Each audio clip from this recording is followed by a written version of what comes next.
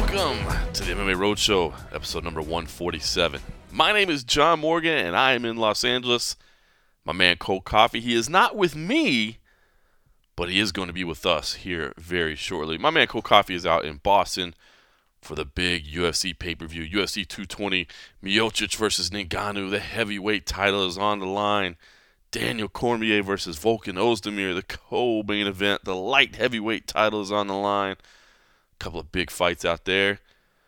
Meanwhile, I'm in Los Angeles. Inglewood is where the event will be. Bellator 192, Rampage versus Sonnen. Big event for Bellator as well. Their first event on the new Paramount Network, which, don't worry, you don't have to find anything. It's staying right where Spike was, so they actually said today that you don't even have to change your DVR. It should all work there. So a newly rebranded network, but it's going to stay in all the same homes, so you don't have to find any place for it. But a big event for Bellator as well. Damn shame these cards have to go head-to-head with each other. You know, the Bellator weekly product, good fights. They've had a lot of, good talent come along, but it's, the tentpole events are the one you kind of want to tune in for. And to be going up against a heavyweight title fight, it does kind of suck. I think if things work out the way they should, you should be able to watch the main and the co-main for Bellator, which, of course, are the big fights there. And then you can flip over for the pay-per-view. But, hey, DVRs and all that good stuff, you'll figure it out. You'll be watching both. I know it.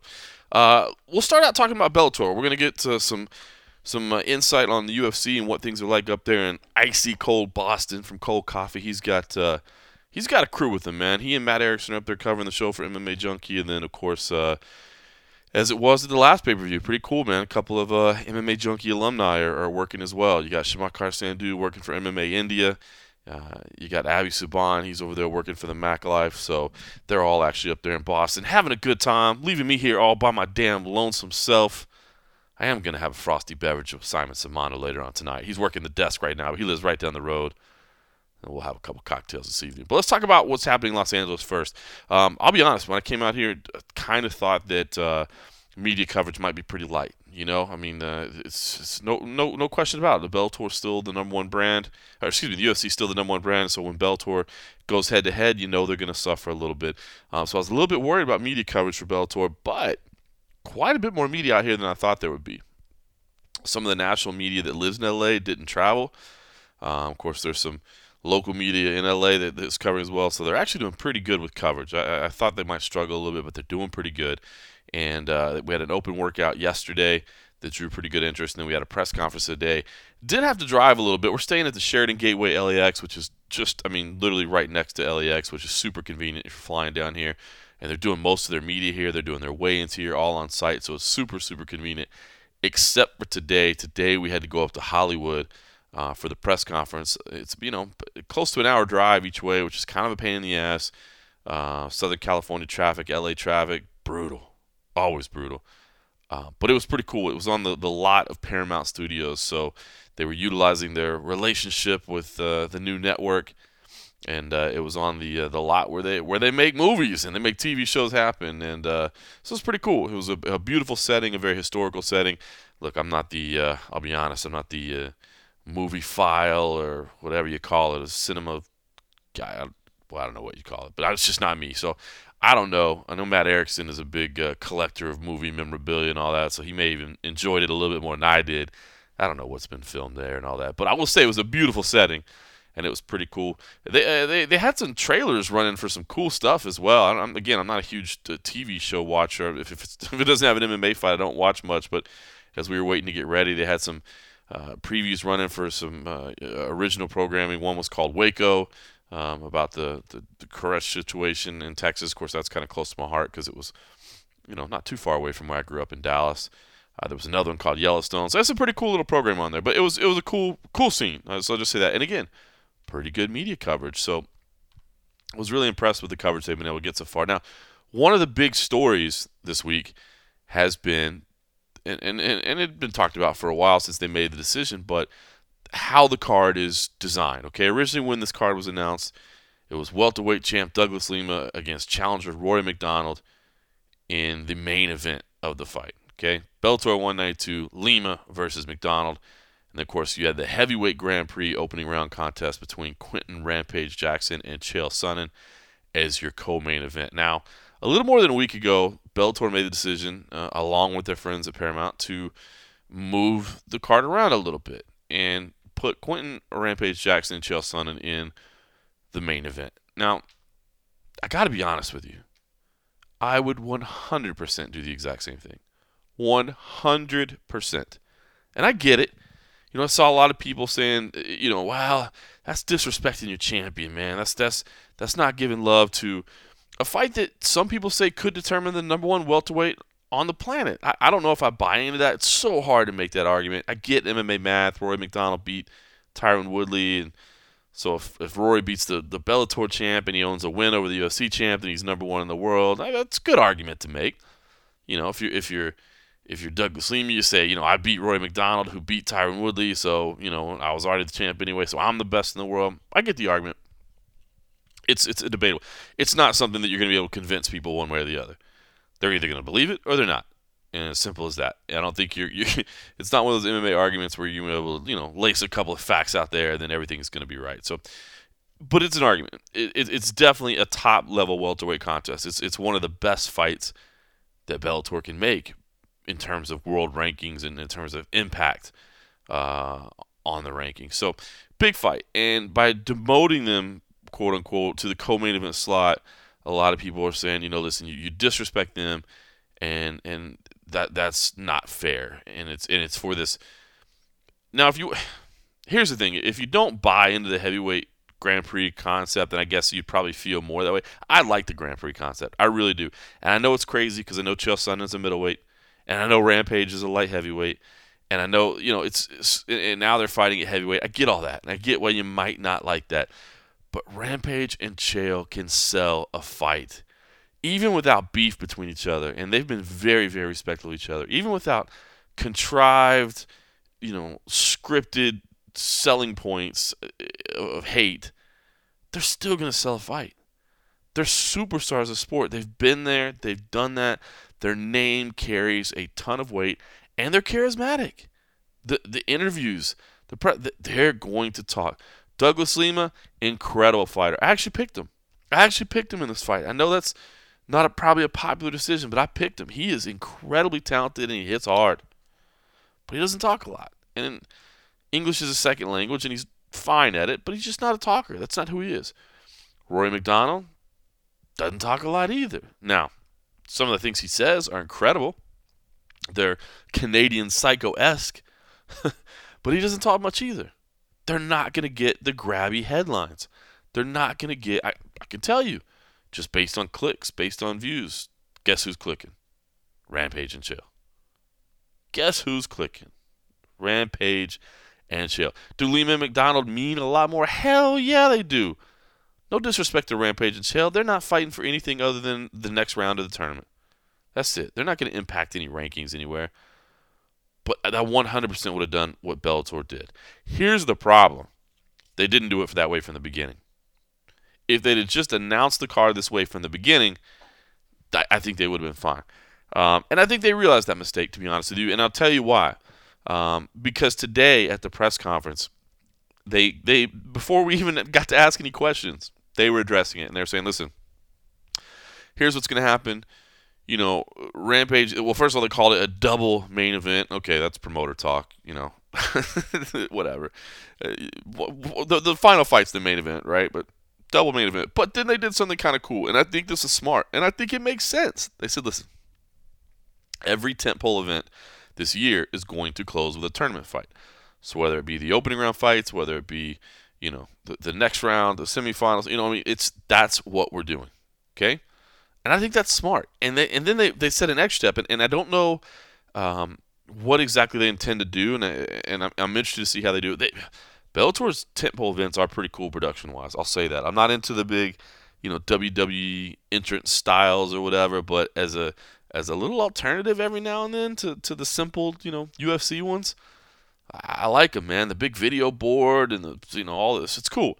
But what they said is they're going to go out of their way to make sure that these fights feel differently, that they're presented a little bit different, and then this is almost an event within an event. you know? And I think that's smart. And now you say, no, listen, Lima McDonald, that's our main event. That is our main event. But then we've got this special feature of our tournament, our Grand Prix, that's going to be happening all year long. As I said, it's a storyline you can follow all year long. I think that's a good idea. I am totally on board with it, and I don't think that disrespects anybody. Because, I mean, what do you say? Okay, well, this event, yes, Lima McDonald or the main event, but the next event, when it's one of the Pitbull brothers and, whoever it is, okay, now that's not the main event. Now the main event is a tournament. Now you're talking about respect and disrespect. This is going to be treated the same way throughout the year. And I think because of that, you're not going to have conflicts. I think everybody's going to understand, and I think it's going to make sense. Smart move on Bellator. They just handled it wrong coming out the gate. They made a mistake coming out the gate, but that's the plan going forward. Now, I go through all this because we had a pretty funny moment today at the at the press conference. It was not the most tense press conference, but again, Chael and Rampage, they don't have any tension. They don't. They said, listen, we got no beef between each other, so they're not bickering back and forth. They're just doing their thing. And good for them. I will say, if you haven't watched the countdown pieces, catch the countdown pieces that Bellator did. They're so good. They are so good. The second one, the lines that Chael had, first of all, the poem that he had is great. He has a little poem that he throws in there that's fantastic. And he has an awesome one-liner, too, where he's sitting there eating a steak, and he's like, people are asking me how my training's going. And I say, training? It's just Rampage. It's nice. So it's nice. There was their fine promo work. Watch those if you didn't. They were actually a lot of fun. But so the press conference is okay. It's nothing spectacular or whatever. But of course, I asked about the placement and how they decided and what they're doing. Okay, Mark Raimondi was there for MMA Fighting. He touched on it a little bit as well. And then all of a sudden, towards the end, Yves Edwards got the microphone. Yves Edwards, long-time MMA veteran, a guy that most people in the industry have an incredible amount of respect for. I mean, the guy fought, 65, 70 times in his career. Incredible. That's one of my favorite early MMA stories. I was actually at his second ever pro fight, which was amazing. They were in Dallas. Just a legend. The guy's been around forever, all the respect in the world. So I to be honest, I didn't know why he had a microphone. I thought maybe, is he here cornering? I don't know why he would be cornering Douglas Lima, but you got ATT Atlanta, like maybe something happened and they decided to work together for this camp or something. I didn't know. It didn't make sense to me, but that was the only thing I could come up with in my head. And basically, Yves decides to get up and hammer home the point. And here's what he had to say. Bellator is a cornerstone of our network and a franchise that Viacom is proud to have in its portfolio. And what better place to hold the first Bellator on Paramount press conference than here at the legendary Paramount lot. It's on this lot that the term movie star was coined over 100 years ago, and we've got some pretty big stars of our own sitting here at the dais. These fighters here will fight on the Paramount Network Saturday night, January 20th at 9 p.m., taking place at the LA Forum. And what makes this event also special is that there will be two main events, Rory McDonald versus the champ Douglas Lima, followed by the premiere of Bellator's Heavyweight Grand Prix, Chael versus Rampage. The new Heavyweight Grand Prix that will crown a heavyweight champion is a huge initiative for the Paramount Network, Bellator, and Viacom. We view this as a year-long series, a special series, a storyline that fans can follow from event to event. As you'll see on Saturday's broadcast and in the arena, we will creatively differentiate the main event card and the Grand Prix in many different ways. We want this creative differentiation to make the Heavyweight Grand Prix feel like a separate and unique event to the audience, and that's why it ends the night. And moving forward, all of the Bellator tentpoles in 2018 will end with a Bellator Grand Prix event. Could please for Scott, I wanted to ask, a lot's been made of the construction of this card. What's the main event? What's the co-main event? Now I think the terminology is it's a double main event. So I guess can you talk about kind of how you came to the conclusion that that's the way the card should be laid out? And it sounds like from the statement made, every card the rest of the year, this Heavyweight Grand Prix will be the final fight of the night, but we don't want to call it necessarily the main event of the night. Is that right? I mean, look, both these fights deserve to be the main event. So this is a double main event, and John had already spoken to it earlier, and I think that if you'd like to, to get it explained a little bit in more detail, we can sit down and talk after the press conference.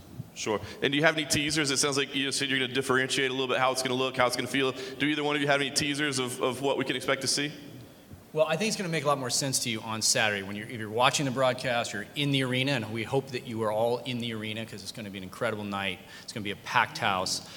But it'll make sense to you because what we're doing is we're really creating it's like a show in a show within a show. It's an event within the event. And we're really creatively differentiating these two things in a big, big way. You'll see it on Saturday. I won't give you all the surprises, but I know that it'll be a great time, and it'll be a very entertaining night.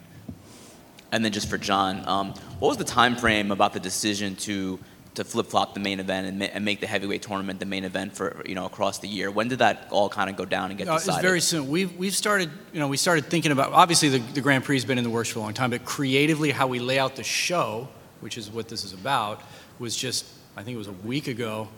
So this is yes, it was quick. It was recent, very recent. So things happen fast, for sure. What's the justification for having sorry, some of you guys don't know who's talking. What's the justification for having a middleweight fight a light heavyweight in a heavyweight tournament be the main event above probably the best welterweight title fight in the sport? Yeah, I think we've already addressed that. If you'd like to talk about that after, we're more than happy to sit down. But I think we've already addressed that. And listen, we're moving on. And the announcement was made. We made the decision to move forward, and the network did. So, to me, if you have another question other than that, we'll gladly talk about the fighters. You have all these great athletes up here. They've already discussed how they feel about it, and we all talked about this in length. So, to me, it's either the next question or we'll talk about something else. Whose decision was it? We can talk about something else later. Thank you. I mean, we've already talked about this. It's. You did. Tell him, Rampage. I don't know. Questions? Question up front? If you wanted mine. It was mine. Turn the mic on. It was mine.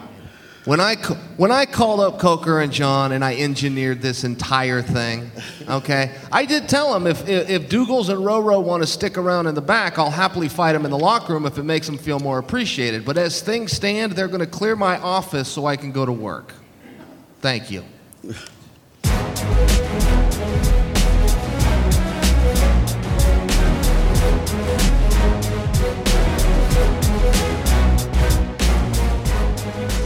How fantastic was that? Man, the tension in the room. The tension. We've got the video up on, it's on YouTube. We got the video on the site as well. But you got to see, Coker is not a guy that gets frustrated, right? He's just always so calm and cool, collected. And you could see he was visibly annoyed having to deal with Yves Edwards. Now, as it turns out, Yves wasn't there as a teammate or an extended teammate of Douglas Lima. He's actually got his own MMA show on Pluto TV with some other people. I'm not going to tell you I know exactly what Pluto TV is.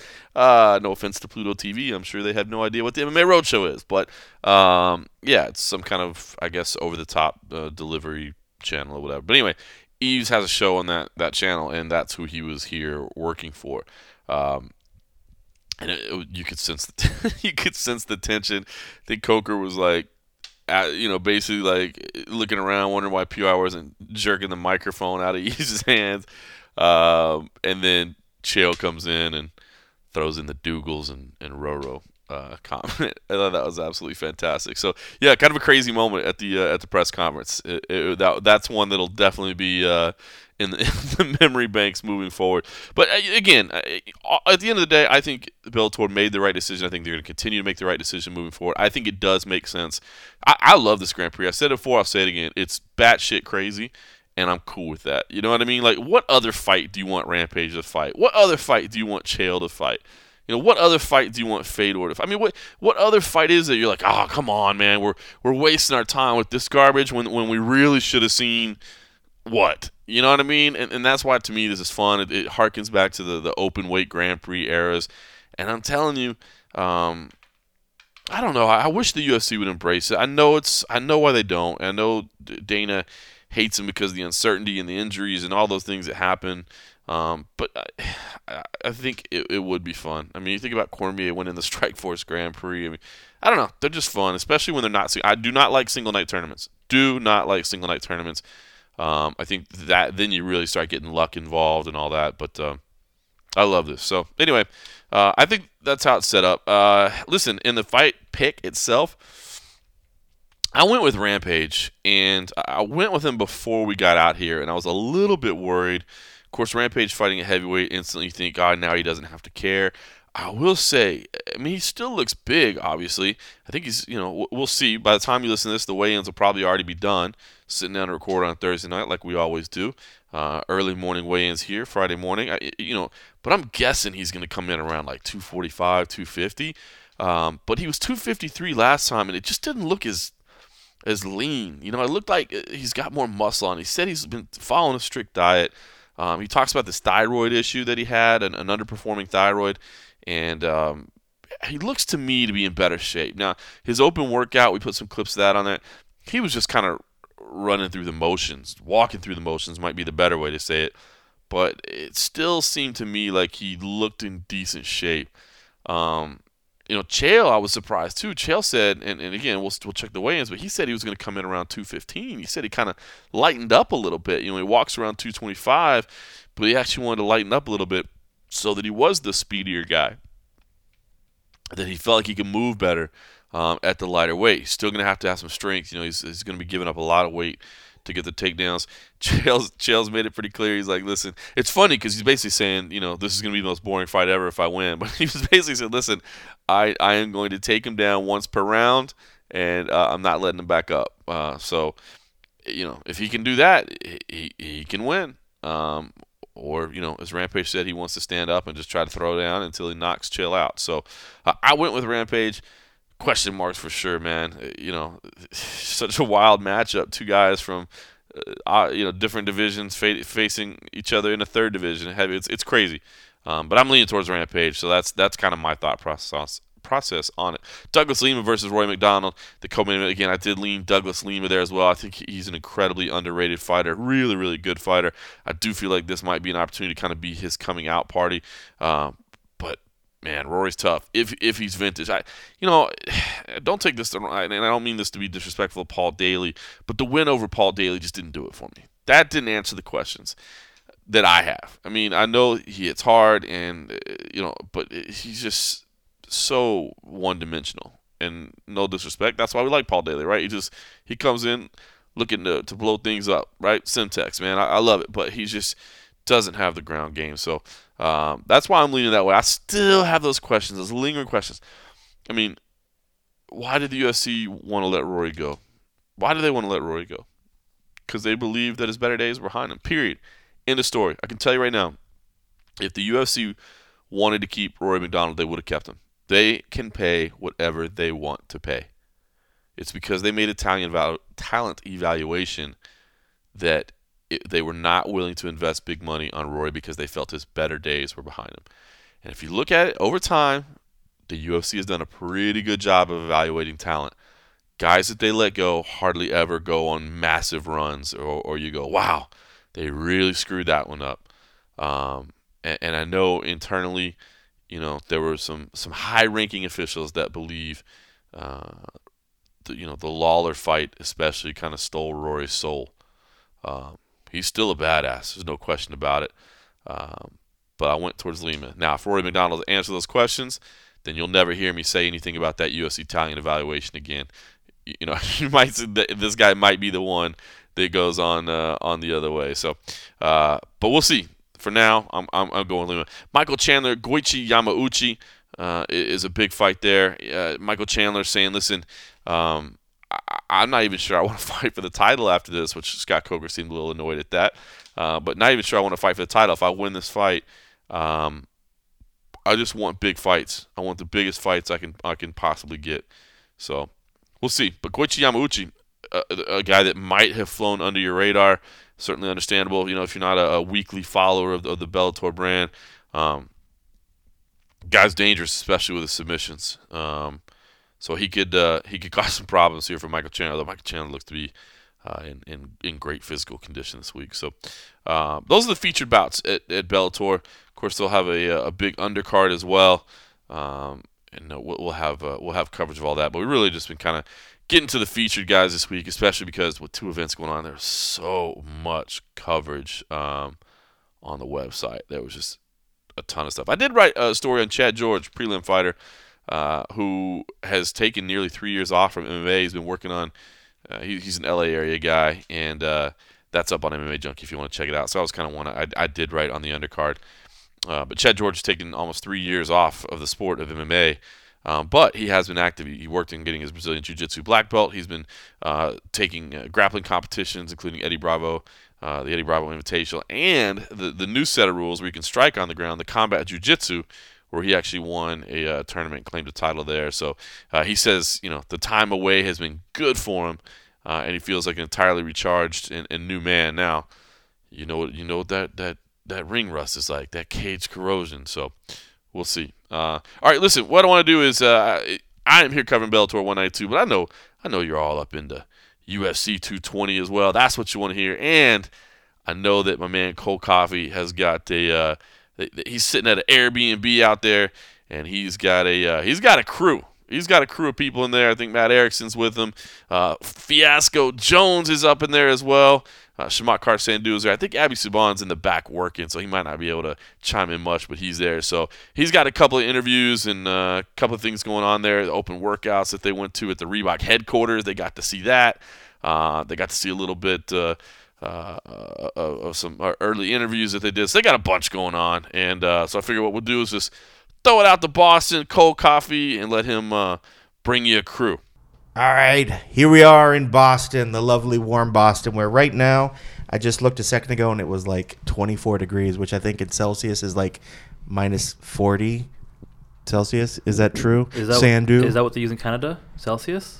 I don't know. I don't know. Is that what they use Isn't in that England? that's what they use in England, right? Well, I'm not English anymore. I'm not British. I've moved, haven't I? Oh, Canadian. just like that. That's Just it. turncoat. That's all that That's it. Just knowledge. a turncoat. Just take off one shirt, put on another. That's how it goes. I like it. I like Yeah. it. Is that part of lad culture that we just heard about a second Well, ago? That's pretty lad culture. I think we need a whole podcast dedicated to lad culture. We should. And before we get into all that, let me set the scene. Here we are at the Archstone Avenue in the TD Garden area of Boston. Lovely restaurants off to the side.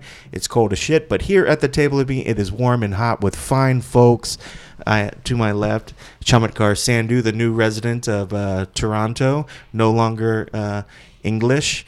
In fact, your accent is practically gone already. You sound very American or Canadian. Eh? That's about right, eh? That was good. Opposite of me is the one Fiasco Jones. Shabu! That was good. See, I put on the mid and only peaked like twice in that. Well, I held back. You did hold back. Because we're reaching the quiet. That's a lot of restraint that took. Yeah. I can tell. And then to my right, the award-winning everything Matt Erickson here That's at the actually table. true. The award-winning part is true. I know. I see it on your byline, your signature. Yeah. That made me want to write a signature, and I was like, did I ever win an award? Award-winning journalist, yeah. I almost put that I was like accepted to young authors once in 4th grade, but then I was like, I don't know if that's still current. You could do but almost made it into Who's Who among American high school students. that would be good. I did 1992. get one of those letters that said, hey, there's a book, like Who's Who in Hathaways, and like I'm in there. I was in the Who's Who among American high school students. To do that, you had to pay like $50, and then you got your name in the book if they accepted you. But they accepted everybody. They just wanted your $50. They just wanted your $50 for and the at book. that point, you're like, holy shit, well, how else can I have my name in a book? I got to pay to get my name in this book. I'm doing it. I like it. And I should say in the room that's going to join us later on is the fine Abby Subhan, who's over doing some work for a publication that we will not announce over the airways, but just know that is not junkie, even though I think he is doing a junkie project right now. Okay, so we can say he's here in the room. He's working on some junkie stuff. And then we have Danny Austin over in the corner. What up? He threw gang signs. So Canadian gang signs. Canadian gang signs. Which was the Which is peace basically symbol. the peace sign. Which is Peace the sign. sign. The Canadian gang signs are the peace sign and the thumbs up sign. And also the international sign for surrender.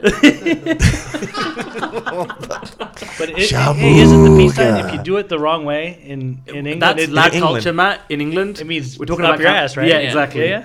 I But learned that from watching Darkest Hour. That's recently, what's so, yeah. up. But in Canada, you give them the thumbs up, the A-OK. It's all good, mate. You're allowed in the country. I like it. It's like a whole new you over here right now. That's right. You're just so But forgiving in and England, open. Kenny, am Now I doing that right? Now with the two fingers in that particular direction. Now I was told that was it the English that were going towards the French, the archers, right? Basically, because they used to. the two fingers pointed outwards and you're just throwing up at somebody basically means F off, mate.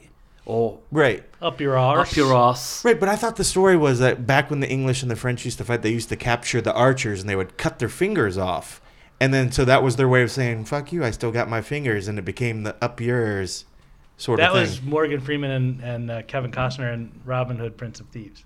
Yeah, could be. I think that's where you're. Wonderful movie. That's- Wonderful, Which is also, wonderful you call movie. that history. That is history. That was- Don't you remember the Bryan Adams song? Oh yeah, you're right. Yeah. Everything I do for you. Yeah, I remember that. That's Classic. classic Fantastic. English folk song. I love English folk song. All right, And well, one of Christian Slater's finest performances in that movie, by the that way. is true. That is true. All right, well let's bring it back to why we're here in Boston. We're here for UFC 220 to watch the wonderful main event. Actually, two wonderful events. We have Francis Ngannou taking on Stipe Miocic, and we also have Daniel Cormier fighting Volkan Ozdemir. So we had some wonderful things that have already sort of taken place here in Boston. Yesterday we had some interviews that we set up here in town. We were supposed to have 4 interviews, but our 4th interview, Jamie Moyle, dropped off because the injury forced her out of the event. So we were still able to sit down with Dustin Ortiz. We sat down with John Vellante. And then finally, who's...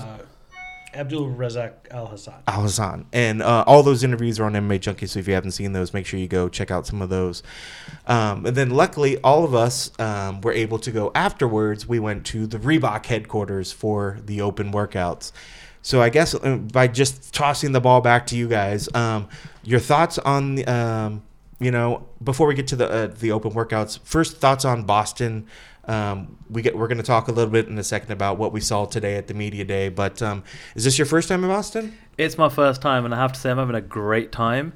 It does help that I only had to be in the air for 2 hours, flying from good old Toronto, and not having to fly in from London and It's true. suffer from what Abby suffered from, which is like tons of jet lag and all that kind of good stuff.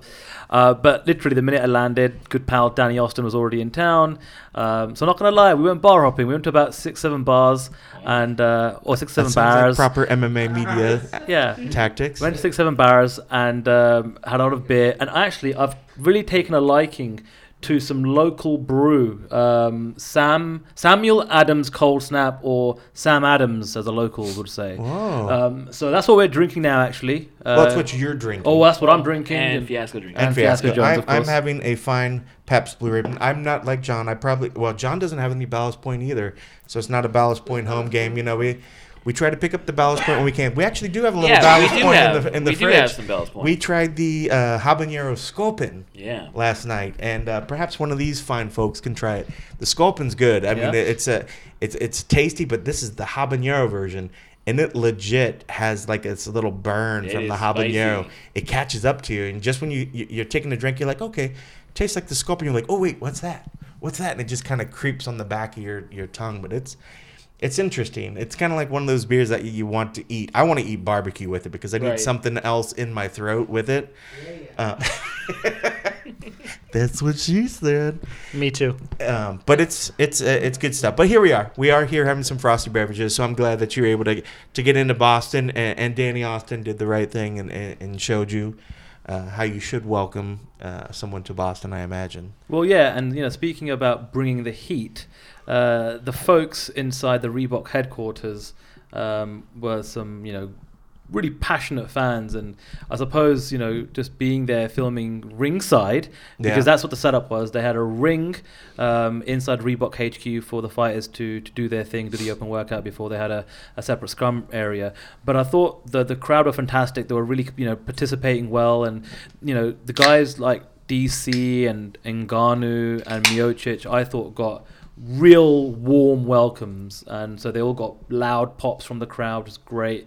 And I had a really fun time actually covering that event. I thought it was really good. And of course, then today we had media day, got a chance to kind of basically interview all the main card fighters and see them square off for the first time during fight week. And look, I'm sure we're going to get into it in terms of all the fights in this card, but speaking to other media members and even speaking for myself, there's only 1 or 2 or 1.5 reasons I'm here in town, and that's to cover the most anticipated heavyweight title fight in years. I'm so damn excited for Stipe Miocic versus Francis Ngannou, and literally, I just wish it was Saturday right now. Yeah, I bet. Well, Albert, you're here. You're a little bit different. You're here as a UFC staffer, so you get to see behind the... Pepsi. I work for Pepsi. That's right, Pepsi. I'm sorry. Pepsi. It's so weird that Pepsi gives you the access to follow these fighters like they do. And you were up on the turnbuckle taping some of the action that took place there at the lovely Reebok headquarters. And you're right, it was a pretty fantastic place. The retail set up downstairs, and there was more security there than I think I've ever seen at any UFC event, whether it be an event in a 30. There was 30 security guys. There was a 30 in probably not the biggest space, but it was pretty crazy. I felt like there was more people there than what you see at like an actual event. It's actually true. I actually talked to Steve Reed after the fact about the security issue of the situation. Like, why? It seems like every door has a guy on it, and every 10 floor. feet there was a security person. And I said, like, he's like, yeah, this is actually more people than we'd have in an arena. You only need 8 guys. So it was 8 guys in an arena. He had 30 for this thing because the way that building is set up, you have to put a guard for every point of access that is kind of open to the public. So, and that, I mean, just every back room is crazy. That's nuts. Well, how's the event been for you? You guys got what day did you get here? Got here Tuesday. Yeah. And so then you initially started doing some fighter interviews. You got to see Francis early on. So how was the week from when you saw them first show up for the check-ins and all that stuff until when we saw him at the open workouts? Going from when he first has he been loose the whole week? Because it seemed like when he especially got into the ring, was very loose, was working the crowd. I think he was throwing a little extra pop on those punches because, every time he did, and speaking to, like what you said, Sandra, the crowd was so responsive. The crowd kind of oohed and ah after those first punches and stuff. But you saw him at the beginning of the week. So, I mean, like, tell me or clue us into your thought process when you saw these guys first arrive here for this fight week. How relaxed were they? What did you see? One, I've always thought it's interesting how Ngannou can, his temperament before, like, he's ready to perform. Because the guy is just, like, funny, just kind of like a jokester kind of guy. And the minute you see him, like, even get for the open workouts, I saw a huge transformation. He just begins to become that killer. That monster. Yeah. And that's scary, scary dude. Scary. But yeah, otherwise he's just like jokes around, and he was a good guy. He gave us a great interview for the .com, and Stipe was he's loose, but I don't know if you've seen in all his interviews. He's really laconic answers, kind of quick to the point. I don't know if there's a chip on his shoulder because he's not getting the respect he deserves, but he's the one that seems kind of on the verge of being pissed, but like, no, I'm not pissed. But you kind of seem pissed. No, I'm loose. Okay, well, you don't sound that way, but I'm just saying. Yeah. Whereas Ngannou seems way more relaxed. Like, yeah. I mean, if it's overconfidence or just he just knows what he can do, Ngannou just seems just on easy street. And Stipe just, I mean, I think he's like, hey, I've knocked people out. I think Erickson even said this during the open workout. Hey, you have your CV is perfect, but you're just not getting the respect, and I think that's kind of adding up. Because he's looking down the barrel of history, and no one's really talking about that. They're talking about, like, you can get knocked out. You ready to get knocked out? So I don't know, but yeah. And everyone else, we did some top 10 interviews with other guys. Nothing really big there, but yeah, that's the big story. Yeah, right. I guess we didn't even talk about Cormier and Volkan, But yeah, Well, Cormier yeah, was. Yeah, he was chill too. He's on a whole nother level than what I remember seeing him years back. His comfort level, I don't know if that came from just once he finally obtained a belt at one point. I don't know if it's because of his time in front of the camera with Fox and all these guys. Just the way he carries himself throughout fight weeks feels so different than what I think when I first met him. I think it's all of the above. Obviously, you can't take away the fact that all the reps he's had in front of TV. Just he's always been kind of a natural showman, and now that he has the chops and the reps, he's that ability is just just way more polished. Because when he ripped the mic from Megan and just did his whole he did a whole spiel. Revving up the crowd. I was like, damn, that's really good. And he's getting smart too, because he's realizing that's where kind of you make your money now in the sport, is that you have to get these people behind you and really excited. You can't. I mean, and Ngannou's getting away with pure physical prowess to get people to holy crap, he might kill Stipe. Cormier is going to have to go with I'm the baddest man. He's going to sell the crowd. So, but he's doing a great job of it. Yeah. Well, let's hop over to our right as well. Matt, you were our resident Boston guy. In fact, you think we're staying in the exact building that you guys stayed at the last time. But give me your thoughts on being back here in Boston and some of the things that maybe have stood out from you. I guess we could still just think about, we'll keep it in terms of the open workout night, but some of the things that maybe stood out for you, either the guys working out in the cage, some of the things they said, but how does it feel to be back here in Boston covering another UFC event? Yeah, I love this city. It's one of my favorite cities in the country. Because there's just old shit here, and I love old shit. They don't. You are quite the antiquer. If people don't know, Erickson loves him some fucking antique roadshow stuff. I love places that don't tear everything down and build something new. Hey, watch your back. I know, man. I know. And I'm talking to two guys who live in Vegas. Now, don't get me wrong. I love Vegas, too. But, I mean, a sad day for me is, when the Sahara goes away. You know what I mean? I would go down to the Sahara and be like, this is awesome, man. The Beatles stayed here. This is the coolest place ever, right? Why do you got to tear this down? So I love Boston because of old stuff. I love Boston because it's a great food city. It's great seafood out here.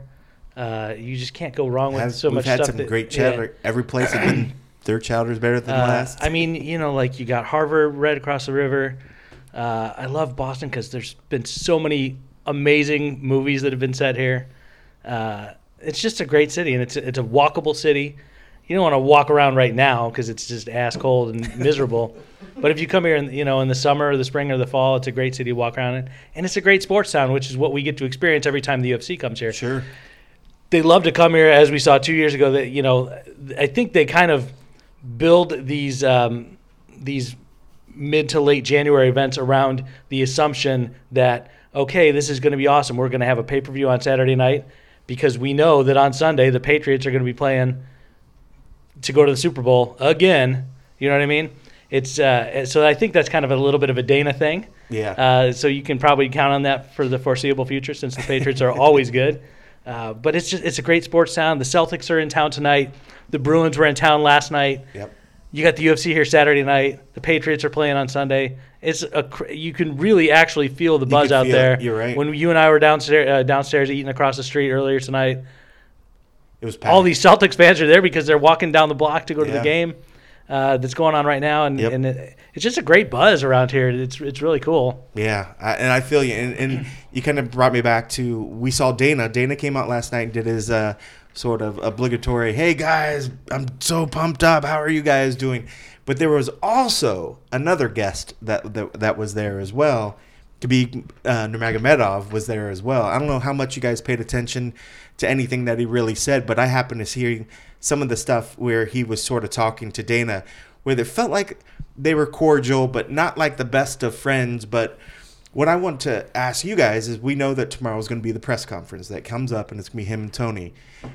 Is it going to be for the interim belt, or are we going to finally hear tomorrow that one lightweight champ has been stripped of the belt? What are we going to hear tomorrow? What do you guys think? I think that's the last kind of piece of the news that's missing from this week in terms of that particular fight. It kind of slowly got broken, like from some Russian website. Then BJPenn.com confirmed it, but then doesn't get more reputable than that. Exactly, and then Dana himself came out and confirmed it's on, and then after that we all got an official press release earlier today, just letting us all know that, hey guys, we've got a press conference tomorrow for 222 and 223, so the Edgar Holloway main event, and then obviously Tony Ferguson and Khabib Nurmagomedov. However, the press release did specifically state that Ferguson is the interim champion. So based upon that, given the fact that it's 24 hours before the press conference, would perhaps lead me to believe that that might be the way they're going. But what I really think is going to happen is Dana White's just going to come out and the very first thing he's going to say is, FYI, we have stripped Conor McGregor and this fight is for the undisputed championship. Dana White's gone on record as saying that he was going to do that anyway, literally just a few days ago, after the St. Louis Fox FS1 post show. So I guess that's the final piece of the puzzle for this week's fight announcement. And I'm 99% sure we're going to hear that said tomorrow night, that Conor McGregor has been stripped of the lightweight championship. I'm only 50-50 on it. Obviously, I think we could hear that for sure. But I also feel like when Dana said if he's going to be out until September, that's almost 2 years, unacceptable. I feel like they're going to wait to give him one more chance, right, to say, okay, I'll fight in July. And if he fights in July, they're not going to strip him, right? So I feel like they'll give him just that extra little week, 2 weeks, 3 weeks even. And then if there's no response from Conor, if he's not made up his mind, at some point before UFC 223, they'll strip him. I'm a coin toss whether or not it's going to be announced tomorrow or we're going to hear it 3 weeks down the road. I just feel if they announce the fight at the press conference to the fans and everybody watching on the stream, because that's when the wider public is really going to know about this fight, and if they don't say it's for the undisputed championship, I think there's going to be a major backlash from the fan base, especially the hardcore fan base. I think so as well. Right? At least that's kind of like what I'm feeling. I mean, it already feels such a shame that we're having these lightweight belt that's been sitting over here, and now we have this interim belt. Now the fact that we're starting to get defenses of an interim belt is just... Never stopped him before. I know, but the fact that there's no injury, there's nothing involved, it's just the fact that the guy doesn't want to fight right now, and it's just... that hasn't worked for anybody else. And he's just this rare gem that he's able to kind of get by it. And it's like, I get it. He's your cash cow, whatever. But for the sanctity of the sport, or of like every other guy that's grinding to get to the belt, make it be worthwhile. Don't make this fucking asterisk of like, this is an interim. We're gonna give him a little more time. I feel like they've given plenty of time. And I'm the same way. I feel like I will be sick to my stomach if they say it's an interim title.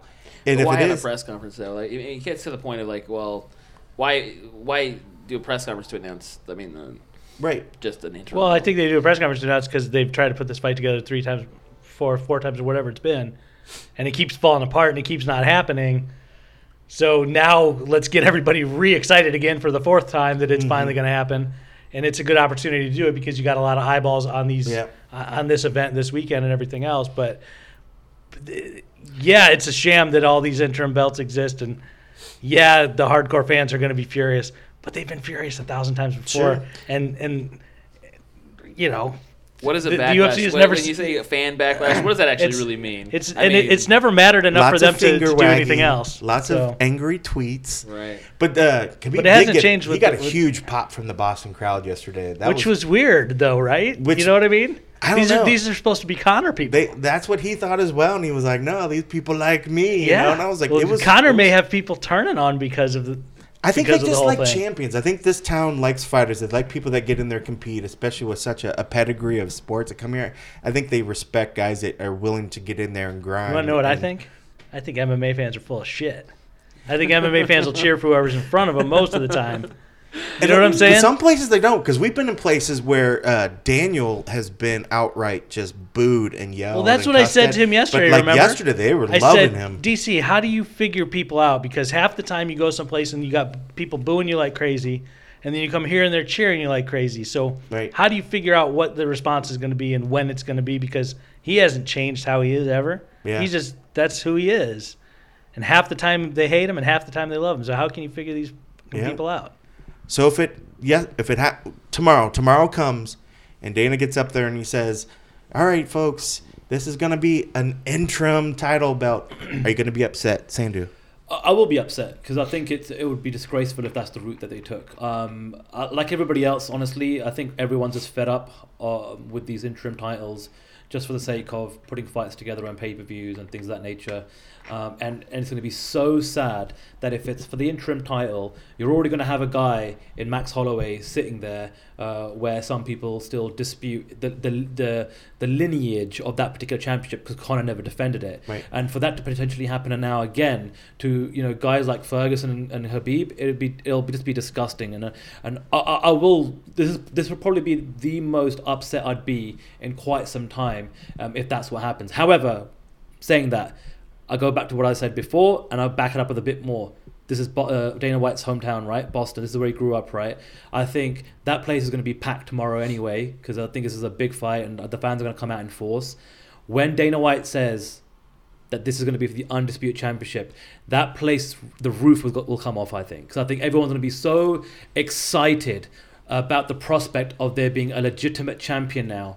And they're not kind of bending to the knees of Conor and the golden carrot that will he or won't he fight anytime soon, and I think the UFC just and perhaps even this event needs that sort of injection because honestly we still don't know what the ceiling is on a Khabib and a Tony Ferguson draw as pay-per-view headliners. Sure. So I think you say that's for the Undisputed Championship, but we're going to move forward.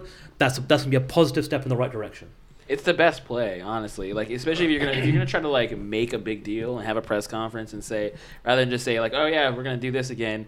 It's what you expect. It's still for the that's just too low. You don't just announce it like any other thing, or have it as a part of this is your next push for the next whatever. But to actually go the extra mile and say we're gonna have a press conference and all these things, these portents are coming out. It just would be, I don't know, bad to like get people's hopes up and then just not deliver. Yeah. Well, I'm glad as an employee of Pepsi that you have that Pepsi thought, is a very I'm glad they strong allow you to share that MMA. thought. They don't whip you for saying anything that possibly could go against the company. By the way, fans listen to this, yeah? My mom does. So Morgan's mom does. There might be a couple I didn't others. really mean the full of shit thing. I'm sorry. Well, what I meant by that was all those fans that cheered and went crazy for Khabib yesterday, do you think they would have cheered the same for Conor if Conor would have showed up yesterday? I bet you they fucking would have. Oh, for sure. So that's why I say MMA fans are full of shit. That's what I meant. They cheer for who's right in front of them right now because, oh my God, this is awesome. Because they don't see these people all the time like we do. But do you think MMA fans have to only take one? Do you think they have to pick sides and No, hold it? of Like course they not. can honestly Of course cheer not. for Khabib, and he comes out and does his workout, and then say Conor came out, he might even get a bigger pop. But I think it's all right to like two different competitors. I don't think we have to throw our hat fully into the ring. But when you're talking about the guy who's been ripping Conor like crazy, sure, and you're in a quote unquote Conor city, I mean this city is crawling with Irish. There is heavy You know what I Irish mean? here. This is a Conor town, man. I think you're kind of right, though. It's also, I think, that what you think, I'm thinking of, like, with Cormier, is that for a long time he was getting booed, mostly because he had the John Jones loyalists in the background, expecting the Great One to come back and just smash Cormier. So they were holding out hope. But now that that's pretty much been dashed, and they're kind of, you have all these people like, I feel like Cormier's getting, kind of looks like the good guy. Does look like the good guy. He looks like the honest fighter. So they're kind of, I think there's a certain goodwill been fostered since then. And same thing with Khabib. He wins. He's a beast. And I think that people just respect that. Like you said, they respect fighters. They respect people who like grind. They respect fighters that win. So, and also, Conor's losing all that good faith by just antics and not fighting. So. Yeah. Well, it could be very interesting. I think we'll all hold our breath and see what happens tomorrow. But before we end this segment and with some good audio, I want to take it back over to Francis and Stipe and just get your thoughts a little bit. How excited you are on that fight, and if you feel you want to give us your prediction. I know I'm going to get some grief from from certain people here because my pick has been opposite of all my other picks in life. And you're a disgusting person. Yes, I am. But your thoughts, Sandhu, on that fight, and who are you taking for that main event? Yeah, I'm so excited about this fight. I have been the minute they announced it. I was in Detroit. I watched, Ngannou provide us all with the knockout of the year. I think consensus knockout of the year. And seeing him do that live and seeing the way he carried himself, he just feels like a much bigger deal. It's a meteoric rise, considering only 4+ years ago he didn't know what the hell MMA was, and to be fighting for the heavyweight championship, given his background, given his story, which is now starting to become much better documented in more stories. Fascinating story. And on the other side, I love Stipe's story too. Here's a guy that's still a part-time firefighter. You put him in the right market, like a Cleveland, and the place, as we saw, the roof comes off. Yeah. It's just fantastic, right? Speaking of the fire, did you guys see when the firefighters came up and gave him the little sweatshirt yesterday? It was beautiful. I thought that was awesome because you could see the emotion that Stipe got from it, but also seeing the other firefighters he's one of us and he's out destroying dudes. I was completely blown away by it. I was very, very moved. So we have. I know there's been some clips out there but if you guys don't know what I'm talking about, you'll see. Search the web, find some clips. You'll see Stipe get a sweatshirt from some firefighters here in town. It was really cool to see. It really was, and but putting that aside, the guy's coming off this amazing run of wins and knockouts, and there's so much on the line for him too. Even though it's kind of, I suppose, flying a little bit under the radar because everyone's just really emotionally invested in the potential of Ngannou providing us yet with another knockout and becoming the champion. But Stipe Miocic, if he wins tomorrow, will have the record for the most title defenses in the heavyweight division in UFC history, which is just crazy, and that just goes to show it hasn't been done before. You got Francis Ngannou, this Cameroonian mountain of a man, coming in, and in the promo he looks like he's been in the lab, being constructed in some high-tech facility. And in terms of my prediction, I'm going for a Francis Ngannou knockout. Trust me, I really believe Miocic can knock him out too. They're heavyweights, and he's got an incredible knockout run at the moment. But I'm just really invested in Francis. He's got that star quality, that X factor. When you just and you guys have been in this sport, in this industry way longer than I have behind the scenes. You've seen fighters up close and personal on so many occasions. You just know, you get this gut feeling when you see a fighter. That's a champion, and that's the feeling I get every time I've seen Francis Ngannou, especially as of late. I dig it. Fiasco, I'm gonna leave you out on this one probably, unless you feel confident coming out and saying who. Yeah, no, I do. Right, just because I'm going more with obviously I agree with everything you just said because exactly, but I'm gonna go the opposite route because I'm gonna let my heart play the decider role and go with the block O because I feel like Stipe is getting kind of counted out, and I do think that his record's strong. I'm not looking past the fact that Ngannou is the mountain that walks, and it's going to be a challenge, a crazy challenge. But I think Stipe's smart, and his coaches are smart, and I think that they're not going to make a kind of oversized mistake in there and play to Ngannou's game. And he's a champ, so I don't know. And I want to see that history made. So I, unlike some people on this table, I support Ohio. That's a burn towards me, but I'll get to that in a second. I think Ohio is a shithole country. To be honest with you. Hold on, I got to turn this mic down. Hold on, let me turn this mic up. I thought you were just okay, we're rewinding this and we're going to delete that. I do think Ohio is a shithole country. But I live in Indiana, and Indiana's even more of a shithole country. That's true. You know what? I am picking Stipe. Oh, look at this. I didn't see this coming. You didn't? No. I agree. I mean, if Francis hits anything the right way, it's going down. And I'm including airplanes and aircraft carriers. He could hit an aircraft carrier and flip it off its feet like he did with Overeem. He's gonna be our first responder in war. We're just gonna send Francis over to hit something. We've seen Stipe has power, but Stipe don't have that kind of power. Sure. But he does have power, and I think he is more suited to being around in the third round Right. than perhaps Francis is. Now, we've seen fights where guys say, well, I could be the best wrestler in the world, but I've never had to wrestle, so how does anybody know? Francis could be ready to go 10 rounds for all we know. He just hasn't had to do it. But I feel like as long as Stipe can get past the first round and maybe get past the first half of the second round, the fight's his to win. I think he'll be able to wear him down. I don't know that it goes the distance, but I think as long as he can withstand being able to get hit right on the chin, and if he does, as long as he can get through it kind of the way he and survive it the way he did in that Overeem fight in Cleveland. I mean, remember, he was about to get his ass kicked and lose his title. Yep. When he rallied and came back.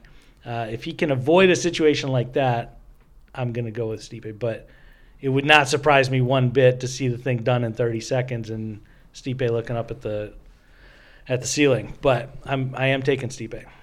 Well, and before we hand it off to some audio here, I think that was the biggest part where any question marks for me, it's the stamina. It's the endurance. We see that Stipe can make it there. We've never seen Francis take those big, heavy, super strong, scary muscles deep into the rounds.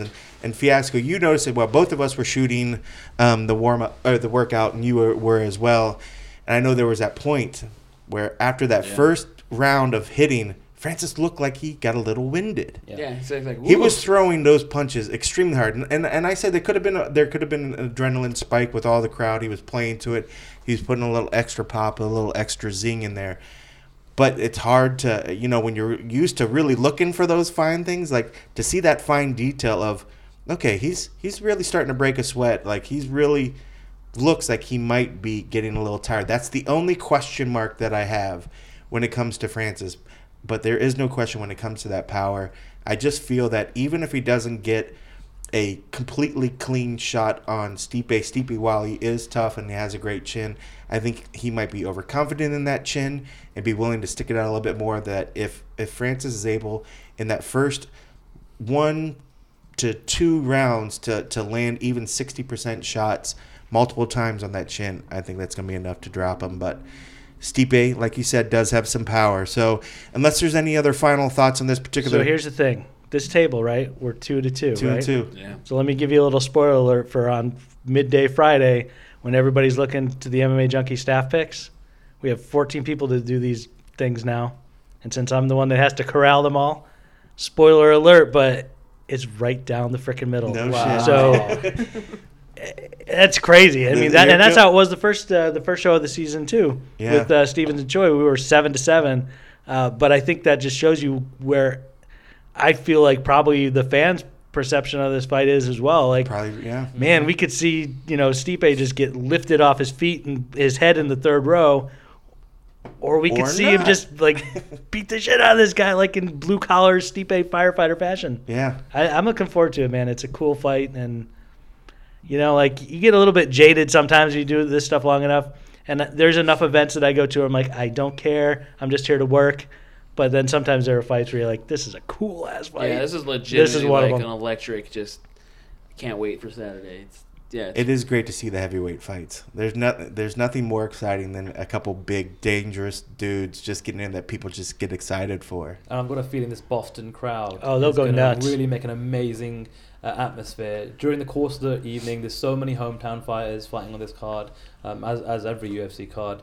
But I think Boston, perhaps unlike other places, really gets behind their own to a different level. So that'll be cool in terms of building to a crescendo before that heavyweight title fight. The heavyweight fights that I've been to, especially when you have guys that are just scary, like when you're around him, you're just like, wow, that he's a scary, scary person. I've had legitimate fear butterflies in my stomach at press row before, thinking about things like, God, like Frank Mir could get really, really seriously hurt by Brock Lesnar. Like I could watch a near murder here. I don't want to see it. Do you know what I mean? Right. Like things like that. Yeah. And that's the kind of fear that like I feel like Francis can put in people too, which is what makes this so interesting. You know what's funny? Just to segue from what you were just saying there, Matt, I actually asked Francis today, and I asked him, I said, are you scared of your power? Are you scared of what your potentially capable of doing with just one punch doesn't even think about it. It's like, why would I be afraid of my power? Yeah. No one's hitting me with this. That was his response. He was like, why would I have to be afraid of my power? No one's hitting me with this. And then in terms of doing damage in the octagon, absolutely has no care. Hey, you know what? I'll say one other thing too on this. If Francis wins, speaking as a guy who got to visit the continent of Africa for the first time last year, what a cool situation that puts the UFC in, really, to be honest with you. Yeah. I mean, man. I was in South Africa, which is kind of, it's a little bit different than Central Africa, like where Cameroon is, I'm assuming a very, very different country Cameroon would be than South Africa. But fantastic situation potentially for the UFC to be able to break into that continent and do some things there. It could be very cool. You know what's crazy? I think there's fans, journalists, and this is still a relatively new sport. How cool would it be if we, as a sport, as an industry, as a collective, as a community, got our version of Rumble in the Jungle? You take Francis Ngannou if he becomes a champion, and whether you do the Stipe rematch or you give him another contender, just to take that entire event to, I don't know, somewhere safe in Africa, right? That you can run an event, open sky arena. It's not going to rain in there. Take a good time of year, right? Just visually, soccer stadium in Cape Town, man. I'm telling you, that would be cool. Sickening. I'm down for that, no doubt about it. But how cool would that be to take a, every once in a while, I think the UFC does landmark events. I think of the Rogers Centre in Toronto, and the Ronda Holly fight, the Ronda Holly fight, and in Australia, and then they did the Brazil, all the all Rio, Brazil card, first Rio exactly. Doing something like they did an all nighter in Stockholm, the arena with Gustafsson and Anthony. UFC 119 in Indianapolis. There you go. And every once in a while, I think they need to do a landmark event, and I think this would be easily top 5 landmark events, and especially in terms of how they could potentially, all the promotional tools there to build up an event like this would be incredible. Dibs. Dibs on everything. Sorry, it's done. I'm the only one that's been there. I just so wanted to I also say, got by the way, it was really lad culture of you to say 333 or 222. 222, I see. Yeah, that's very lad culture. And 223. Well, that's a whole nother discussion.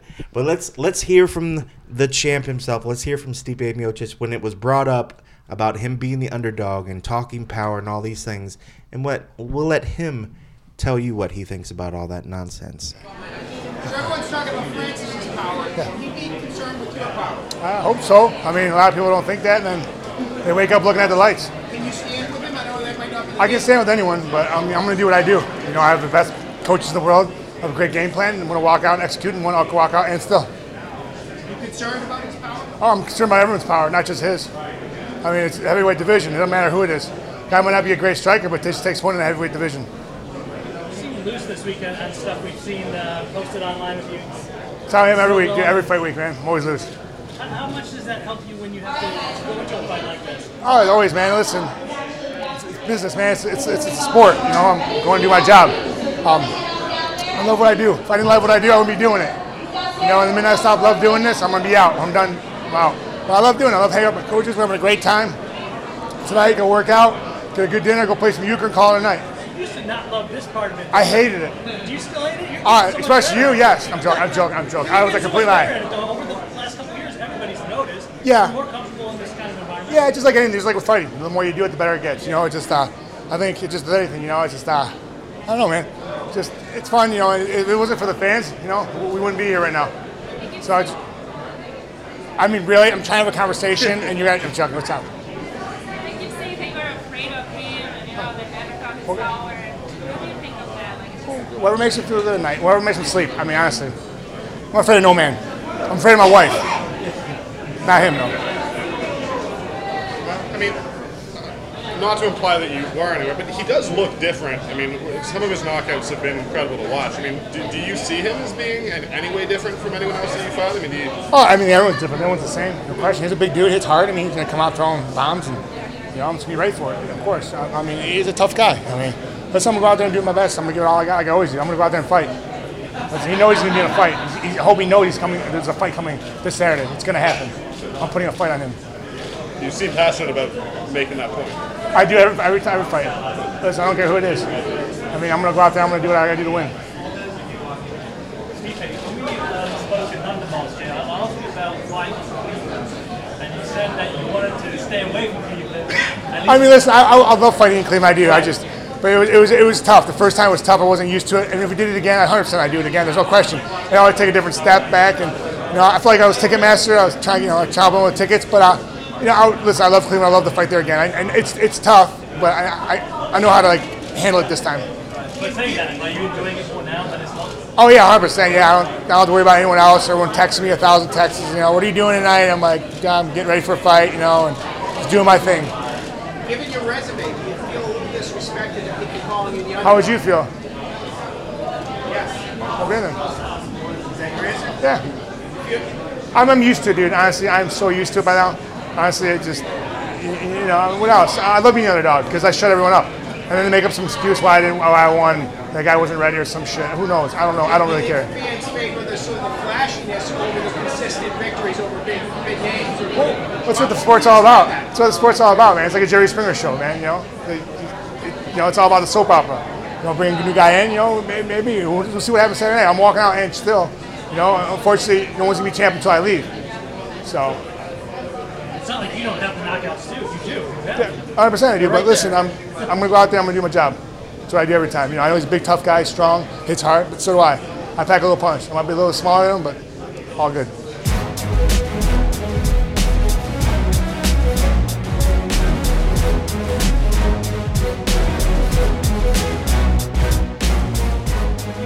All right, and there's Stipe, and well, it's good to hear from the champ, and he certainly believes in himself. But you know who else believes in themselves? Our new guest on the show here to the right, Danny Austin. What up, what up, what up? That was good. See, if you did all your little, screams like that. Called voice effects. I was going to something else. like Geordie LaForge from Star Trek Next Generation. Oh, yeah. Do a laser sound. All right, do a robot. Can you do a Boston accent?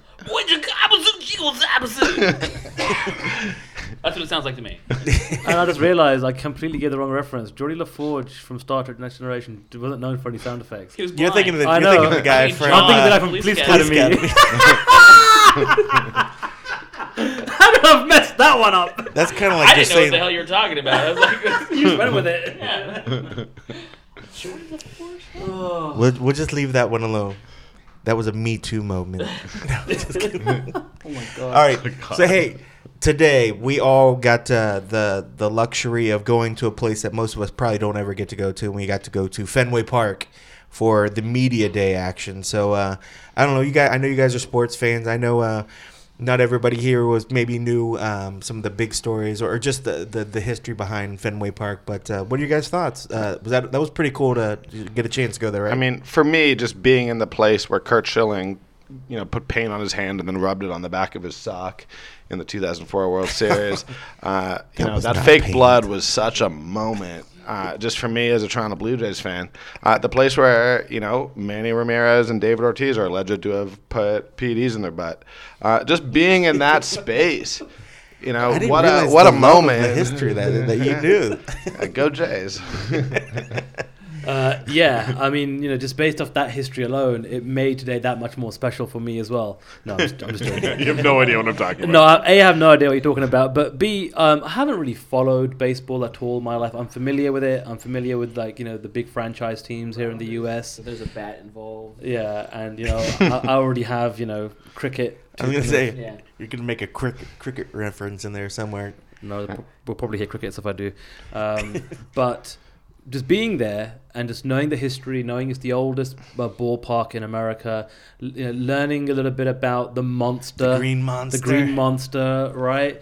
And it was actually cool to be there with other Bostonian media guys because they were like, "Oh, this is so cool for me to be in here and work, and it's really cool." But yeah, it was cool. Obviously, I don't have any emotional attachment to it, or whatsoever. But I suppose to share a story that does kind of tie into my roots in England, the same owners of the Boston Red Sox also own Liverpool FC.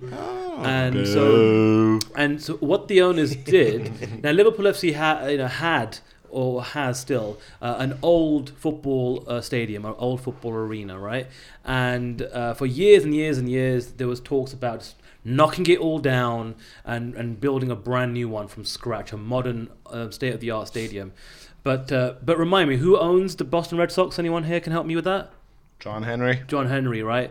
So John Henry wanted to do the same thing to Liverpool FC that he did here at Fenway Park, which is keep the original and just try and make it better by modernizing it and refurbishing it. And that's exactly what they've done and what they are doing with Anfield, because they care so much about the history of the ground. It means so much to people that you can't knock it down, and you can't just start from scratch just to modernize and become corporate America all over it. So from that perspective, it was pretty cool for me. And I think that John Henry, the history of Red Sox is being a bunch of losers. And I think that John Henry now owning Liverpool, we can celebrate Michael Thomas's 1989 Premier League winning goal for Arsenal. What hotel are you staying at? Come at me. And truly, possibly the greatest moment in Arsenal history came against a John Henry team. So for me personally, it's John Henry just represents some of the great losses in history, and it was so fucking cool. Well, who knows what losses we're going to see this Saturday, but speaking to all the people that were there, they had quite a selection of fighters that were there today. They also did have some pretty tasty lobster rolls and clam chowder. Did you guys partake? I didn't have any chowder, unfortunately. Chowder? No chowder for me. You didn't? No. You don't like chowder, or you don't like seafood? I'm not a seafood guy, no. Really? I had chicken Alfredo for dinner today. You missed out on the lobster rolls too. That was tight. I keep hearing for 2 years. I thought that I had a shellfish allergy based on a weird reaction that I got literally 2 years ago, and then a week and a half ago I ate shrimp by accident and didn't get a reaction. So I allowed myself to eat the clam chowder today. It was delicious.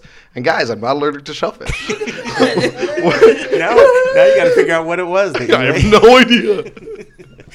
Good stuff. Norovirus. You had norovirus. Right. Yeah. I hope so. Yeah. We've been hearing about bad bouts of norovirus here lately. Well, I guess was there anybody that stood out? Well, eventually we're gonna go and we're gonna talk DC and Vulcan, but were there any people there that you were excited to see? Somebody that maybe said some quote that pulled you out of left field? Who stood out for you today? We're talking about DC later, so yeah, we're gonna talk DC. Yeah, so DC is the best interview on most fight weeks these years, and he was amazing. But I will say, Volante was just fantastic. Yeah. He always is, but he was very relaxed. Yeah, he was very relaxed. And we'll get to a quote because I'm going to play because me and Maddie actually happened to run into Chris Weidman, so we actually got a little update, and so I'll play that little audio in a second. But John was very, very relaxed today. Very, very loose. And I will say that, you guys all operate primarily online. I operate in print, so I am looking for a certain type of quote oftentimes. And if you're going to drop comparing Francis Ngannou to Brock Lesnar, that really, really works for me. And Volante just basically spent 2 minutes explaining how both Lesnar and Francis were guys who your average person would be terrified to be in an elevator with. And he's good friends with Stipe. Let's keep that in mind. But he was like, look, we saw what happens when one of those guys hits an elite MMA guy when Kane and Brock fought, and we're going to see the same thing. And I'm just really grateful that he knew to give me such a print-ready comment because it was great. And, he's a charming guy. It was fun. You guys said it earlier. I was only interested in the top four. So it was just nice for him to, throw me that bone. Sure. Anybody else besides DC and Vulcan that stood out for you today? What's crazy? This is the first time that I've been involved in a media day for a pay-per-view card where I haven't been able to talk to basically anyone outside of the top four. It's crazy. The DC scrum was about 15 minutes. Then I was waiting in line for Volkan. And then I finally got to Francis, finally got to Stipe. And then honestly, by the time I'd wrapped up those 4 interviews or those scrums, I had time and I wanted to get to Gian Volante, and I co-signed what Danny said. Volante was really good value today. Yeah. He always kind of is. He's just a fun dude to talk to. Yeah.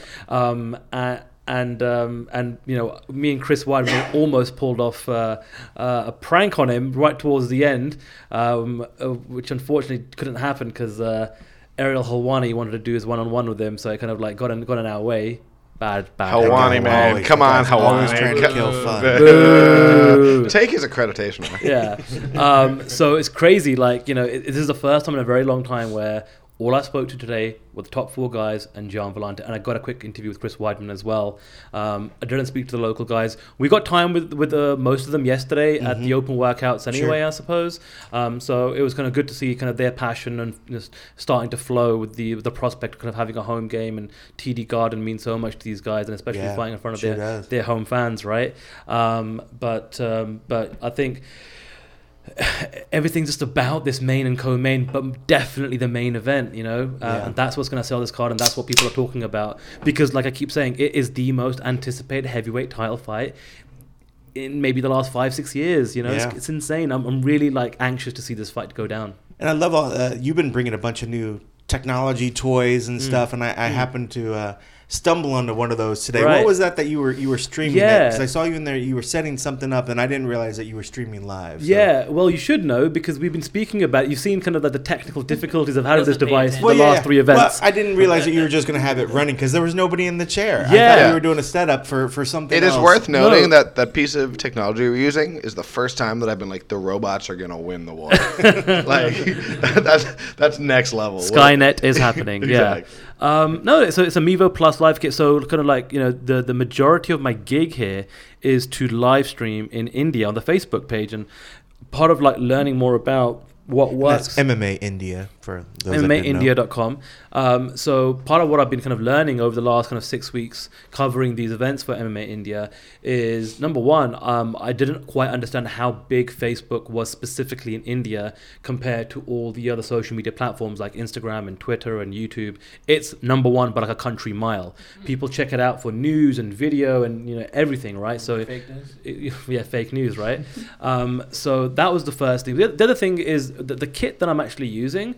It's great for live streaming in terms of high def broadcast quality and things of that nature, right? So it's literally somebody on the other end can, once the stream ends, can essentially rip the video and then start to top and tail all the individual scrums and all the individual interviews to put out on YouTube and then write stories and things of that nature. So it's funny because by the time I end my day, the core team, pretty much everyone, the 95% of the workforce that works on the website and the outlet are based in India, and they're just waking up. So I'm literally creating content for them waking up in the morning to edit it, write and transcribe and get stories out. But listen, for me, it's a pretty sweet gig. I literally just stand there, press start, press stop, participate in the interview process. I don't have to do any produced content. I'm a one-man band here. Sure. I'm doing some stuff on Twitter and social media for these guys. So all in all, I can't complain. It's a pretty sweet gig. Yeah, I just wish there was a little flag or something that says, "Hey, by the way, this is rolling, so don't look like an asshole and jump in the chair and start talking to Sandu about his camera." What accent did he do? Yeah, exactly. I don't know what it was. It was I think Scottish I was or something. I think that was trying to be Sandu. Considering the He's being a racist. Yes. Considering the X amount of years, Cold Coffee has as a videographer, I'm surprised that the red light at the top of the actual device didn't give you some sort of like. Toggle light, yeah. To be fair, it's weird. It's a circular light. It's a yeah. circular light that you don't know. I didn't really even look at because I always find my lens and I'm like staring lovingly into it. It was a good shot. Yeah, that thing is like a circular computer of death. Like that is literally a robot that could kill all of us if it wanted to. I don't know if it's on or off. Eventually they'll wake up. Eventually it's going to remember it all and it's going to come after us. It'll be mounted on Can I also Sandu's neck. toss one more Media Day thing in? And Sure. I'm not trying to be political. We're going to go back to Media Day, but before we do that, enough. because you were talking about Weidman, me and Maddie were able to chat with him for a second. He gave a quick little update on his health. So just listen to this little bit and let Chris tell you how he's doing, and then we'll come back and we'll talk some more Media Day. Let's talk about your homies that you got here first. Talk about John first, obviously, and the opportunity he has in a fight like this, main card. Yeah, he's on the pay-per-view of a huge card, third from the top. So does that be considered the top, right? So he's right before the co-main. Yeah. And which is a huge opportunity for him to really showcase his skills. He's a guy that he's fighting that is tough, but it's a fight that I feel like John could showcase a lot of his skills. So it's a good opportunity. When we sat down with him yesterday, he talked about having guys hurt in the last two fights, both Cummins and Shogun, and not going in with that killer instinct. Is that something that you've helped him work on and try and track down leading into this fight? It's all about just, I want him to be able to follow his instincts and not ever be worried about slowing down or anything like that. Not worried about the end, just fighting in the moment. And when he does that, he's unbeatable. And sometimes when you have a guy hurt, you've seen a lot of times where guys expend so much energy trying to finish them, then all of a sudden they're stuck in that octagon for a couple rounds, and they're not the same fighter they were. So I think that could get into fighters' heads, and it shouldn't be. I mean, is that something you've experienced in fights, like that there's head games that go on with you as you're in the middle of such a physical situation? It's all mental, man. Yeah, the whole thing is a head game. You're fighting yourself in there, fighting all, self-talking the whole time, taking out negative thoughts. It's a constant battle. Talk to us a little bit about Stipe, because now you get to kind of support him this week too, and what's that relationship been like? Because it hasn't been going on for that long, but no, we've been friends for a pretty long good time. buds. We've been friends for a long time. I love Stipe. He's a great guy. He's funny. So I'm hoping that he goes out there and he's going to break the record, I believe, for the most wins ever as a heavyweight champion. So he's a really tough test with Francis Ngannou. So again, a huge stage against a guy who's highly hyped, and there's a lot of talk behind him. So if he's able to go out there and finish a guy like that, there's really there's no more doubting. Did you work with him a lot for this fight? No, we worked before the last fight though. For his fight or for your fight? For your fight, right? No, for his fight, before his fight, and my fight, we worked. Yeah, it was like we were around the same time. Obviously, I got to ask you for what your pick is in that fight, but I think I know where you're going to go. Oh yeah, Stipe. I just think listen, Francis hits you, you're in trouble. But any heavyweight gets hit, they're in trouble. Stipe has 5 knockouts too, right, in the last couple fights. 4 in a row, I think, for sure. So Stipe can knock him out as well, and he's got very quick hands. He's battle tested. Francis, there's still question marks with. How is he going to hold up against a wrestling pace and 5 rounds and being hit with some good shots. So there's a lot more question marks, I feel like, Francis. And Stipe has way more ways to win, in my opinion. You've done some analyst work, so give us the co-main event too, can you? Cormier and Volkan. And yeah, so honestly, I haven't seen Volkan fight that much. I know he's he's a good fighter on his feet. He's dangerous with his hands. But I feel like Cormier, again, is just going to be too much for him. How about you, man? You personally, what's going on with you? When are we going to see you back? Yeah, so I fought in July against Gastelum, and then I injured my hand in that fight, and so I had a surgery, and it was a tough surgery. So I'm out on the sidelines right now trying to heal it up. This is the scar right there. You can see it. I don't know if that's on camera, but it's just taking a while. They restructure a ligament, so. I guess ACLs are going. They do that similar for the ACL too, and it takes a while. So hopefully a couple more months, a month maybe, and it heals up, and I don't have sharp pain in there. Right now I can punch the bag and the mitt's all right, but when any type of grappling and when my thumb gets hit in different directions, it's really painful. So I'm not to the point where I can really train the way I need to yet. Can that work as a positive thing for you, as kind of a refresher just in general? Obviously, the win over Gastelum was so huge for you. We saw how emotional you got needing to come back from the rough patches. But will being off for maybe a year or so be a good thing? Yeah, I hope it's not going to be a year, but I think it'll be a good thing. I fought those 3 fights in 8 months. My rough patch. So it was really quick. I just wanted to get right back in there and to get a good win over a guy like Gastelum, and to see him have that success against Bisping not too far after that, I think solidified me up that I'm back.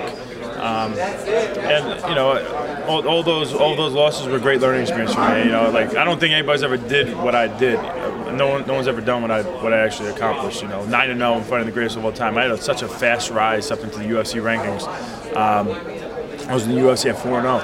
So I didn't really have any steps backwards until that Luke fight, and it took a little bit of time to deal with, and I got the hard times out of the way, and I learned from them, and right now I feel great, and I feel like I'm the best in the world. I have to go out. I just have to get healthy and be able to show that. When you watch a fight like Gastelum and Bisping, as a fan, I'm sure you're watching going, "Hey, cool, great fight," right? But then as a business person for yourself, you got to be also sitting there going, this actually is fantastic for me that he won this fight. Yeah, it's good, but I don't get really into that type of stuff because at the end of the day, I don't know what it really does for me, to be honest. does more for media and fans than it does for you guys as fighters? Yeah, because I don't hang my hat on that. I know I have to just win one fight at a time, and good things happen. And him having a good fight against Bisping is not. It wasn't really something I was really surprised about. I know a lot of other people were, but I don't know what it really. I don't know if it actually does too much for me. Sure. All right, man. We'll look forward to seeing you back again later this year, man. Appreciate it. Thanks, boss. All right, and there's Chris Weidman. And sorry, Danny, I rudely interrupted you. You wanted to tell us your very important story. I want to make sure that didn't sound condescending. Not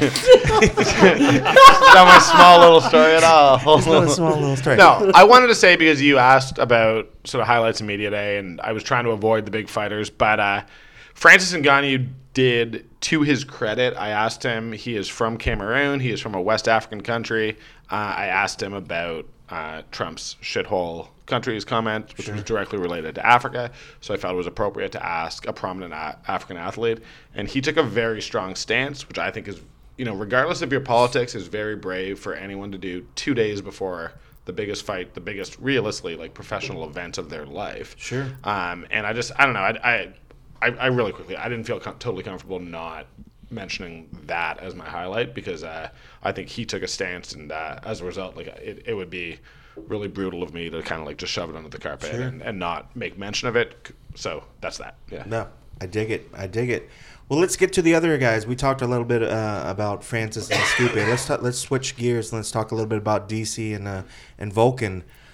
I mean, how excited are you guys for that fight? I mean, and what did you think when you saw him at Media Day? I mean, we see DC was very, very loose. But hop on in and I'm going to say this. We're going to miss DC when he's gone, man. I honestly think, like, as a straight up, like, as a guy, I don't forget press conferences, forget all that, forget remove John Jones, which, you could say about just about every part of DC's career. And I think he's the best media day fighter on the entire UFC roster. He will talk about anything. He's funny. He's analytical. He, to me, if I'm going to give another guy credit, I asked him, I was like, why do you keep bringing up losing to John Jones? Like, you didn't even technically lose anymore. And he gave me like a 3.5 minute breakdown of why he was impressed with what John Jones did to him. I just think DC is incredible, and there's no one else in the UFC like him. And he says he's retiring at 40. He's 38 now. People should appreciate him while he's here, because I'm so happy every time I see him during media week. I dig it. Yeah, Cormier was on top form yesterday. Just to kind of give a quick recap, he comes into the Reebok headquarter ring and comes into pretty much an all-round warm kind of reception from the crowd, does the workout. Now, typically and throughout the evening, the UFC's Megan Levy was essentially conducting all the interviews with all the fighters. Before she could even finish her first question or the first words were coming out of her mouth, Cormier goes into, which is pretty much a pro wrestling gimmick on the mic, and cuts an amazing promo, just basically takes the microphone away from Megan and says, "I've got it from here, thank you very much, love." And he continues to walk around the ring and address all the fans, and by the end of it, it was like he was in his hometown of San Jose, California, because they were really, on his side, louder than they were before. And then he followed that by giving us a great media scrum. And thankfully, the member of the UFC PR staff allowed me to sneak in one final question, which actually I was dumbfounded. None of us had actually bothered to ask him during the scrum itself, me included, because I'd actually already asked a few questions beforehand. And I wanted to ask him what he thought about John Jones taking a polygraph test to kind of prove his innocence in this kind of ongoing, legal and, suspension issue that he's got under USADA. And Cormier, right off the cuff, before he walks off from the podium, he basically says, even Ted Bundy passed the polygraph test. It was just a brilliant And line. then Ted Bundy killed the man who did which the is test. false, which is fake news. I know. I was like, right? no, he didn't. Yeah, he did not. Still, it's a good line. It's a damn good line. And that's what I'm saying, and that's what Danny's referring to. Because anytime you put a camera in front of Cormier or a microphone, he's going to deliver. And you're absolutely, I 100% agree with what you're saying, Danny. Danny. We need to enjoy him more. I kind of feel like the fans are, more warmer to him now than they have been in the past. And again, unfortunately or fortunately for Cormier, it is linked to John Jones and what he's been going through. But as a testament to Cormier that he's kept the division ticking on and moving forward. What other division does a guy that comes in, has 3 great performances within a 12-month period and gets a title shot immediately? It doesn't really happen in the UFC, right? And here we have Volkan Ozdemir coming in. He's a fellow European, but when you look at the credentials, he was essentially brought in as Anthony Johnson's, sparring partner, and DC's just got so many more years of experience, and the confidence that oozes out of Cormier. How can you pick against the guy, right? So I'm looking forward to the fight. It's a great kind of, I suppose, table setter for the main event. And like we've spoken about a couple of times now, this is essentially a 2-fight event for me and for most people. So I'm really looking forward to it. Yeah. I also still think DC is a top 5 pound for pound guy in the world. I did when he fought John Jones. I think he lost to the number 1 guy pound for pound in the world, with some funny business going on there too. Like, this is a secretly great fight. Mm-hmm. Like, I mean, I think we all know it's not secretly a great fight, but it's secretly a better fight than people are giving it credit for. Sure. So I just want to it's tough when you're paired with this great heavyweight fight, and you're gonna get that kind of also Rand status. It's gonna get overshadowed, I suppose. But you're right, it shouldn't. And this was on Twitter. I think Mike Bond actually tweeted it when it happened. Like, when was the last time we had heavyweight and light heavyweight on the same card? Like, this is special. It's why I don't care that I literally there's a guy named Danny IGE, I think. He would, literally his name, I don't know what his last name is. Ige?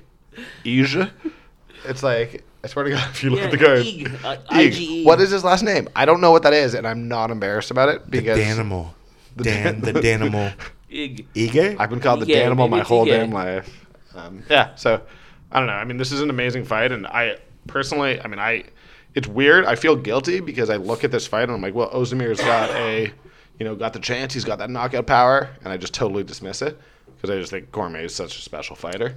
Meanwhile, I'm like, well, Stipe and Ghanou's got that knockout power, and I don't dismiss it at all. I'm so inconsistent with what I do. So, well, what's great, and you'll hear it in this audio that I'm about to play shortly, and when Daniel really, oddly enough, gives a lot of respect to Volkan in the sense that he had said earlier, this kid, the young guy, the new blood that's coming in, and he talks about why guys like him are good for the division because he's not going to be around forever.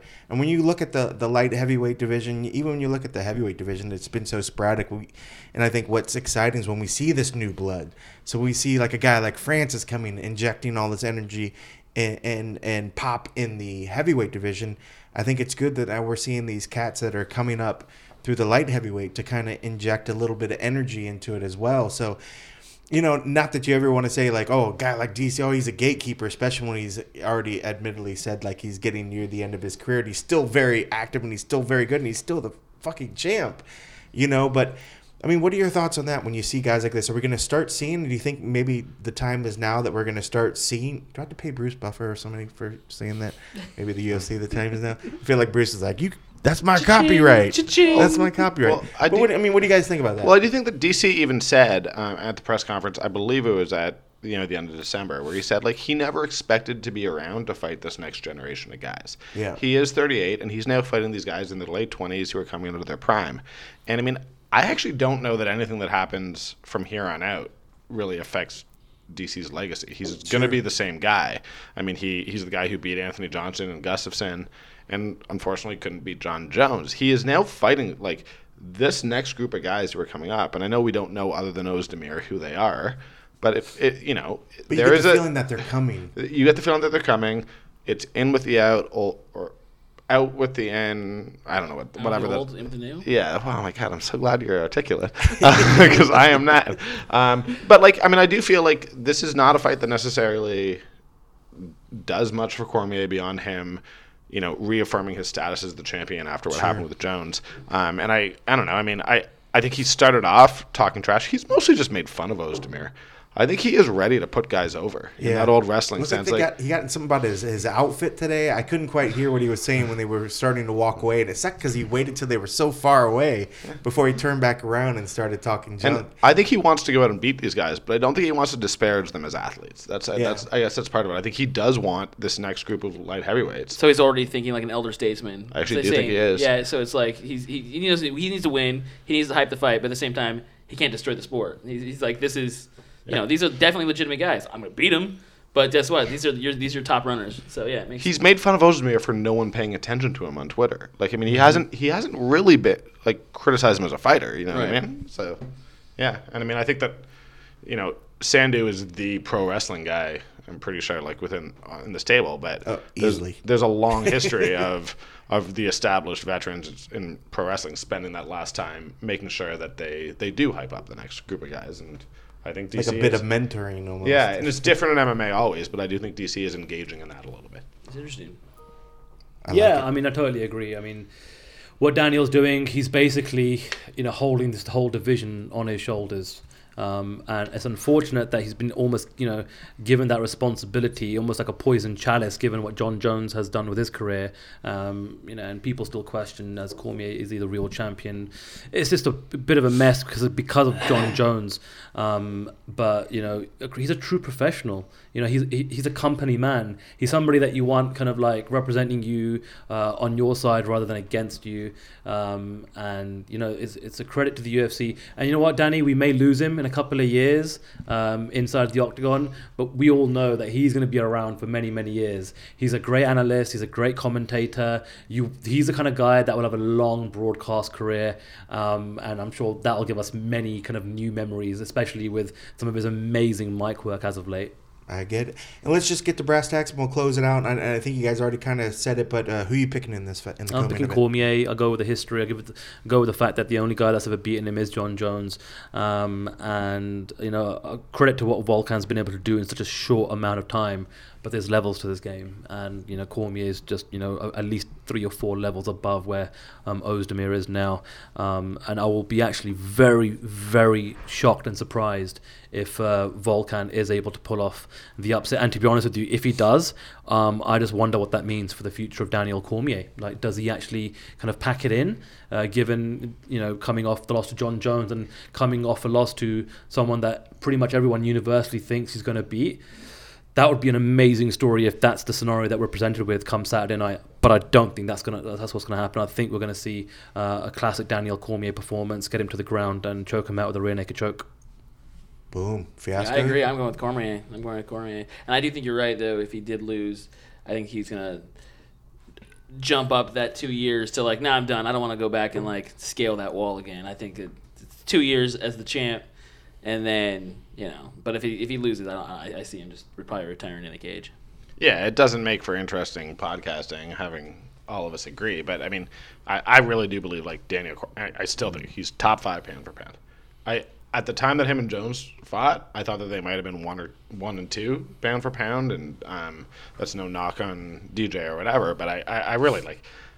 I'm sorry, like Volkan Ozdemir, I respect you. You've got clear knockout power, but like you've beaten Jimmy Manuwa. Like, let's look at who Cormier's beaten. He's beaten Alexander Gustafsson. He has beaten Anthony Johnson twice. Yeah. And he confused Anthony Johnson somehow without hitting him enough that Anthony Johnson just stopped being Anthony Johnson. Like, this is just walked away from this. Just quit. like Daniel Cormier is so freaking good. And I mean, honestly, Volkan Ozdemir, respect him. He's done amazing things, but I do think we need to step back and at some point just acknowledge that, like, remove John Jones and Daniel Cormier is the best fighter of his generation in a lot of ways. I mean, he's beaten everyone. He's beaten higher level competition than any of the guys who have had really, really good runs at the top of their division. So, yeah, I mean, for me, this is a no-brainer fight.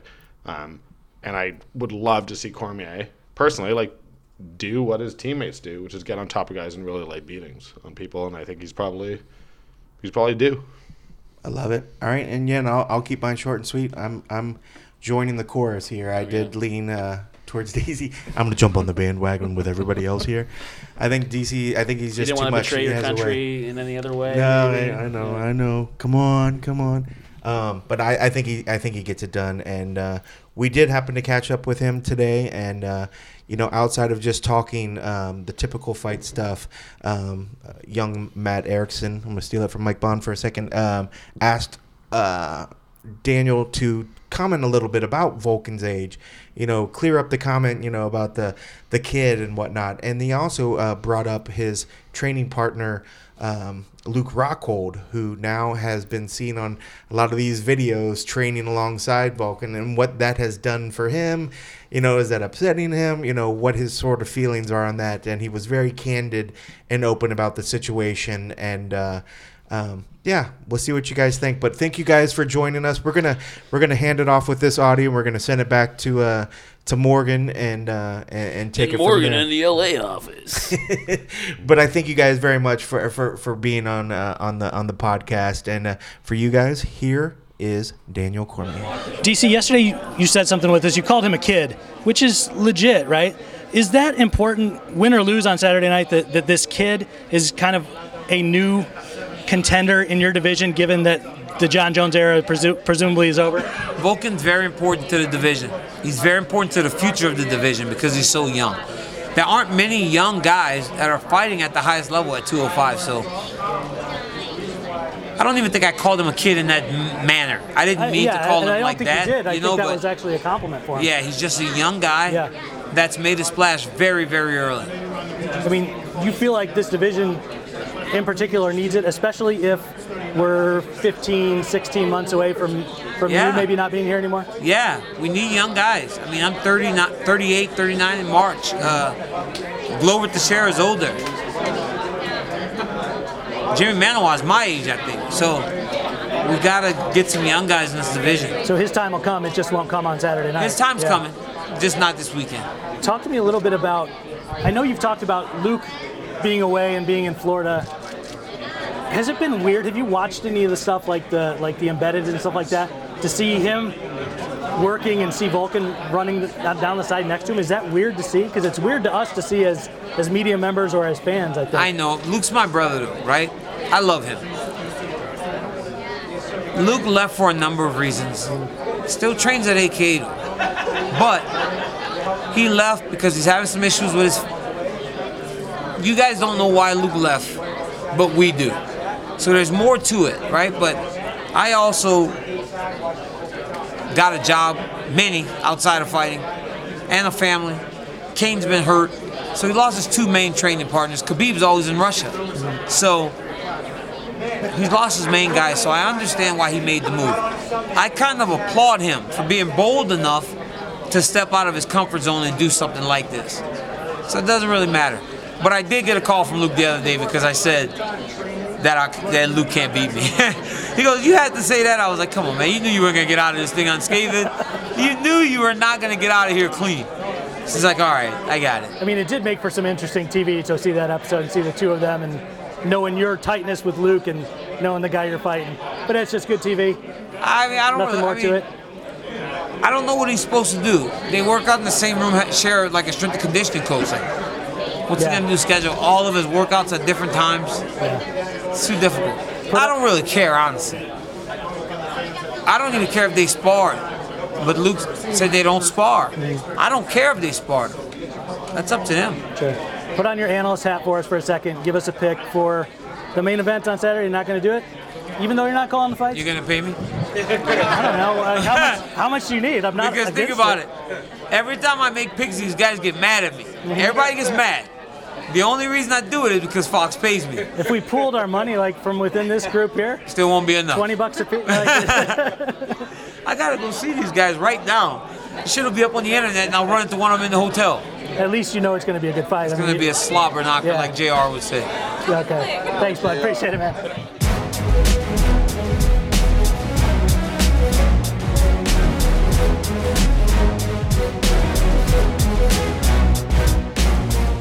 Welcome back to the West Coast. The MMA Roadshow coming at you from all over the country. John Morgan and Cold Coffee can't be together. That doesn't mean we're half-assing it. That doesn't mean we're splitting up. No. That just means you get twice the coverage. How about that? Cold Coffee doing this thing out there in Boston with a room full of people, man. Pretty cool. great to hear all those cats out there having a good time and covering the hell out of this event, man.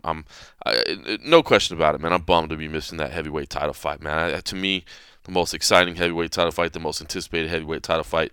The one I've been going back to was thinking Kane and Brock. I remember, the hype around that one. Everybody was just so pumped up for it. Though I think most people that know the sport knew that Kane was going to win the fight. But the anticipation, this one's different because the anticipation, it's 50-50, man. I'm riding with Francis. Francis is a roadshow favorite, man. We've met him very early on in his career. We're very impressed by him, very impressed by his potential and all those wonderful things. I'm going to stick with it. I got to stick with it. That's nothing against Stipe because that's the whole thing. That's what makes this fight so much fun is that, Stipe's on a knockout run too. Everybody's talking about the power of Francis Ngannou, and rightfully so. But take a look at Stipe's record. He's been knocking cats out left and right. So, fun fight, man. I don't see any way that this doesn't deliver. I don't see any way this doesn't end in a knockout, to be honest with you. But I'm rolling with Francis and new. Yeah, hey, should say, by the way, if you like what you're listening,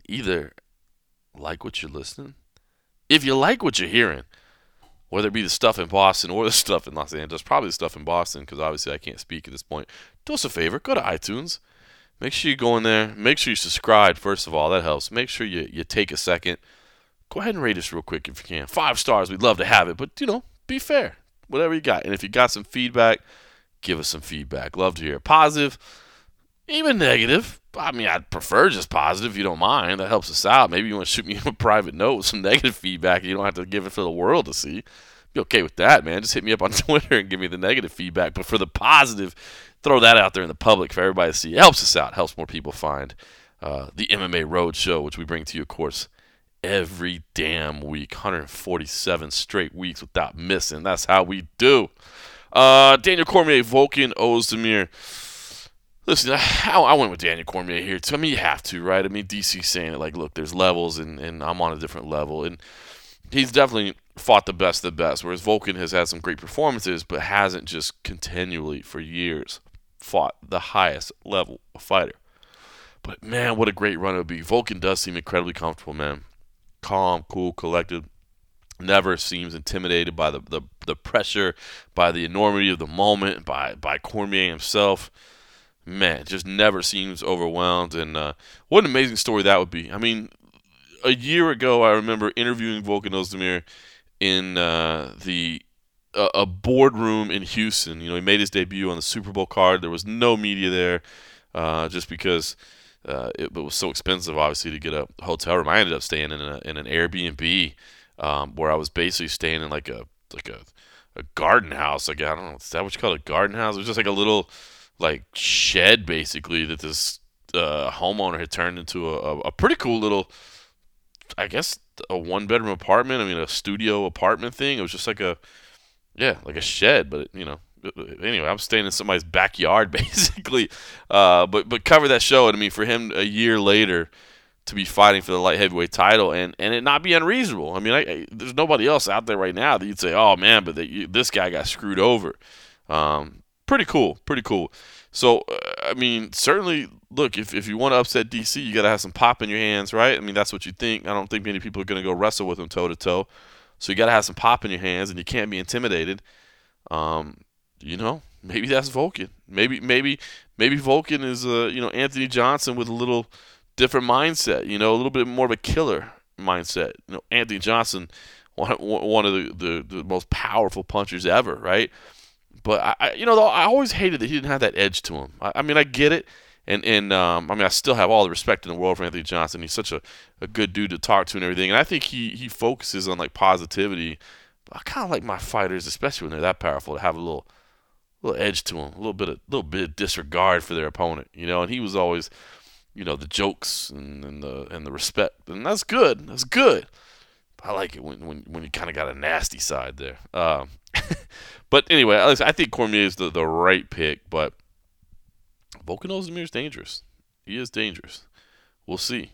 Could he shock the world, man? That would be crazy. Listen, the rest of the card, I haven't been there covering anything, so I don't have a ton of stories. I'll definitely be pulling for John Vellante. Love that guy, man. That's one of the nicest dudes you'll ever meet. Always got always good to share a laugh with and to share a frosty beverage with after events, man. He's a good dude, so I'm not gonna lie, I'll be pulling for him, man. I think he's just always fun to talk to. Abdulrazak Al Hassan, still somebody that I'm very impressed with. I like the fact that they're doing a rematch here.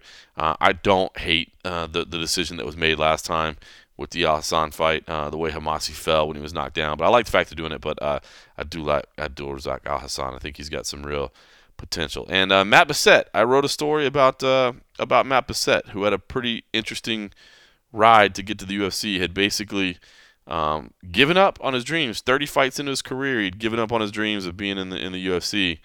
And no sooner than he gave up on his dream than he got a call to be in the UFC. So pretty cool little story if you looking for some reading to do. The headline there is 18 hours after accepting he'd never be in the UFC, Matt Bessette was in the UFC. So another little piece if you want to read some of my writing. Hey, listen, last thing I want to say, this Conor McGregor situation, which, again, depending on when you listen to the show, might already be all worked out. We know that the fight is on, just like we told you it was going to be last week if you listened. Khabib never going to get out with Tony Ferguson, Brooklyn.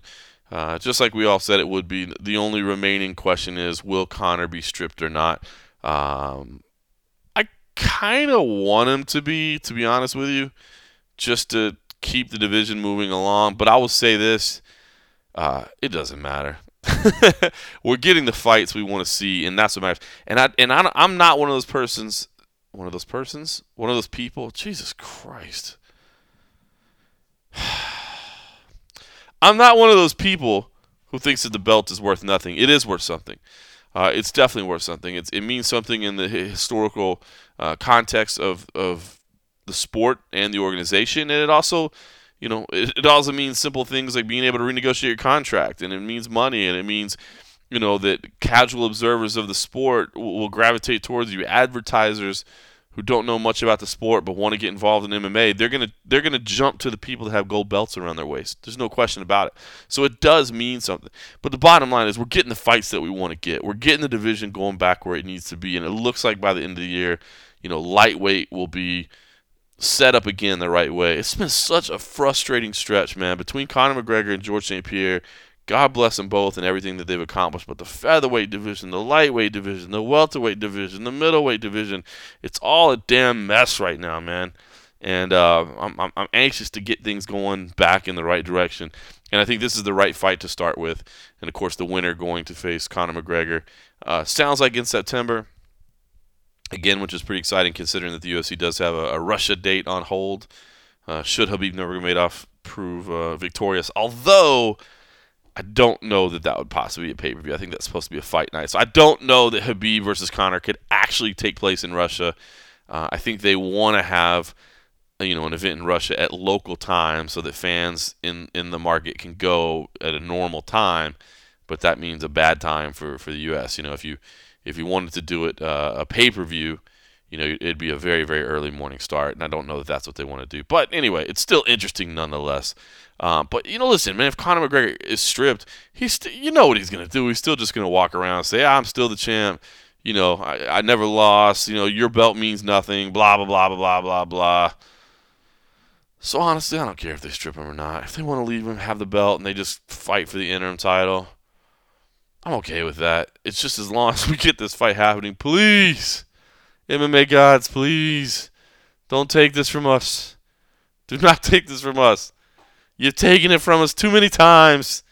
This is the fight we want to see, and then we want to see the winner face Conor McGregor. And hopefully, fingers crossed, those two fights happen this year. And if so, then I don't care if Conor gets stripped. Whatever happens at the end of those fights, that's who the champion is.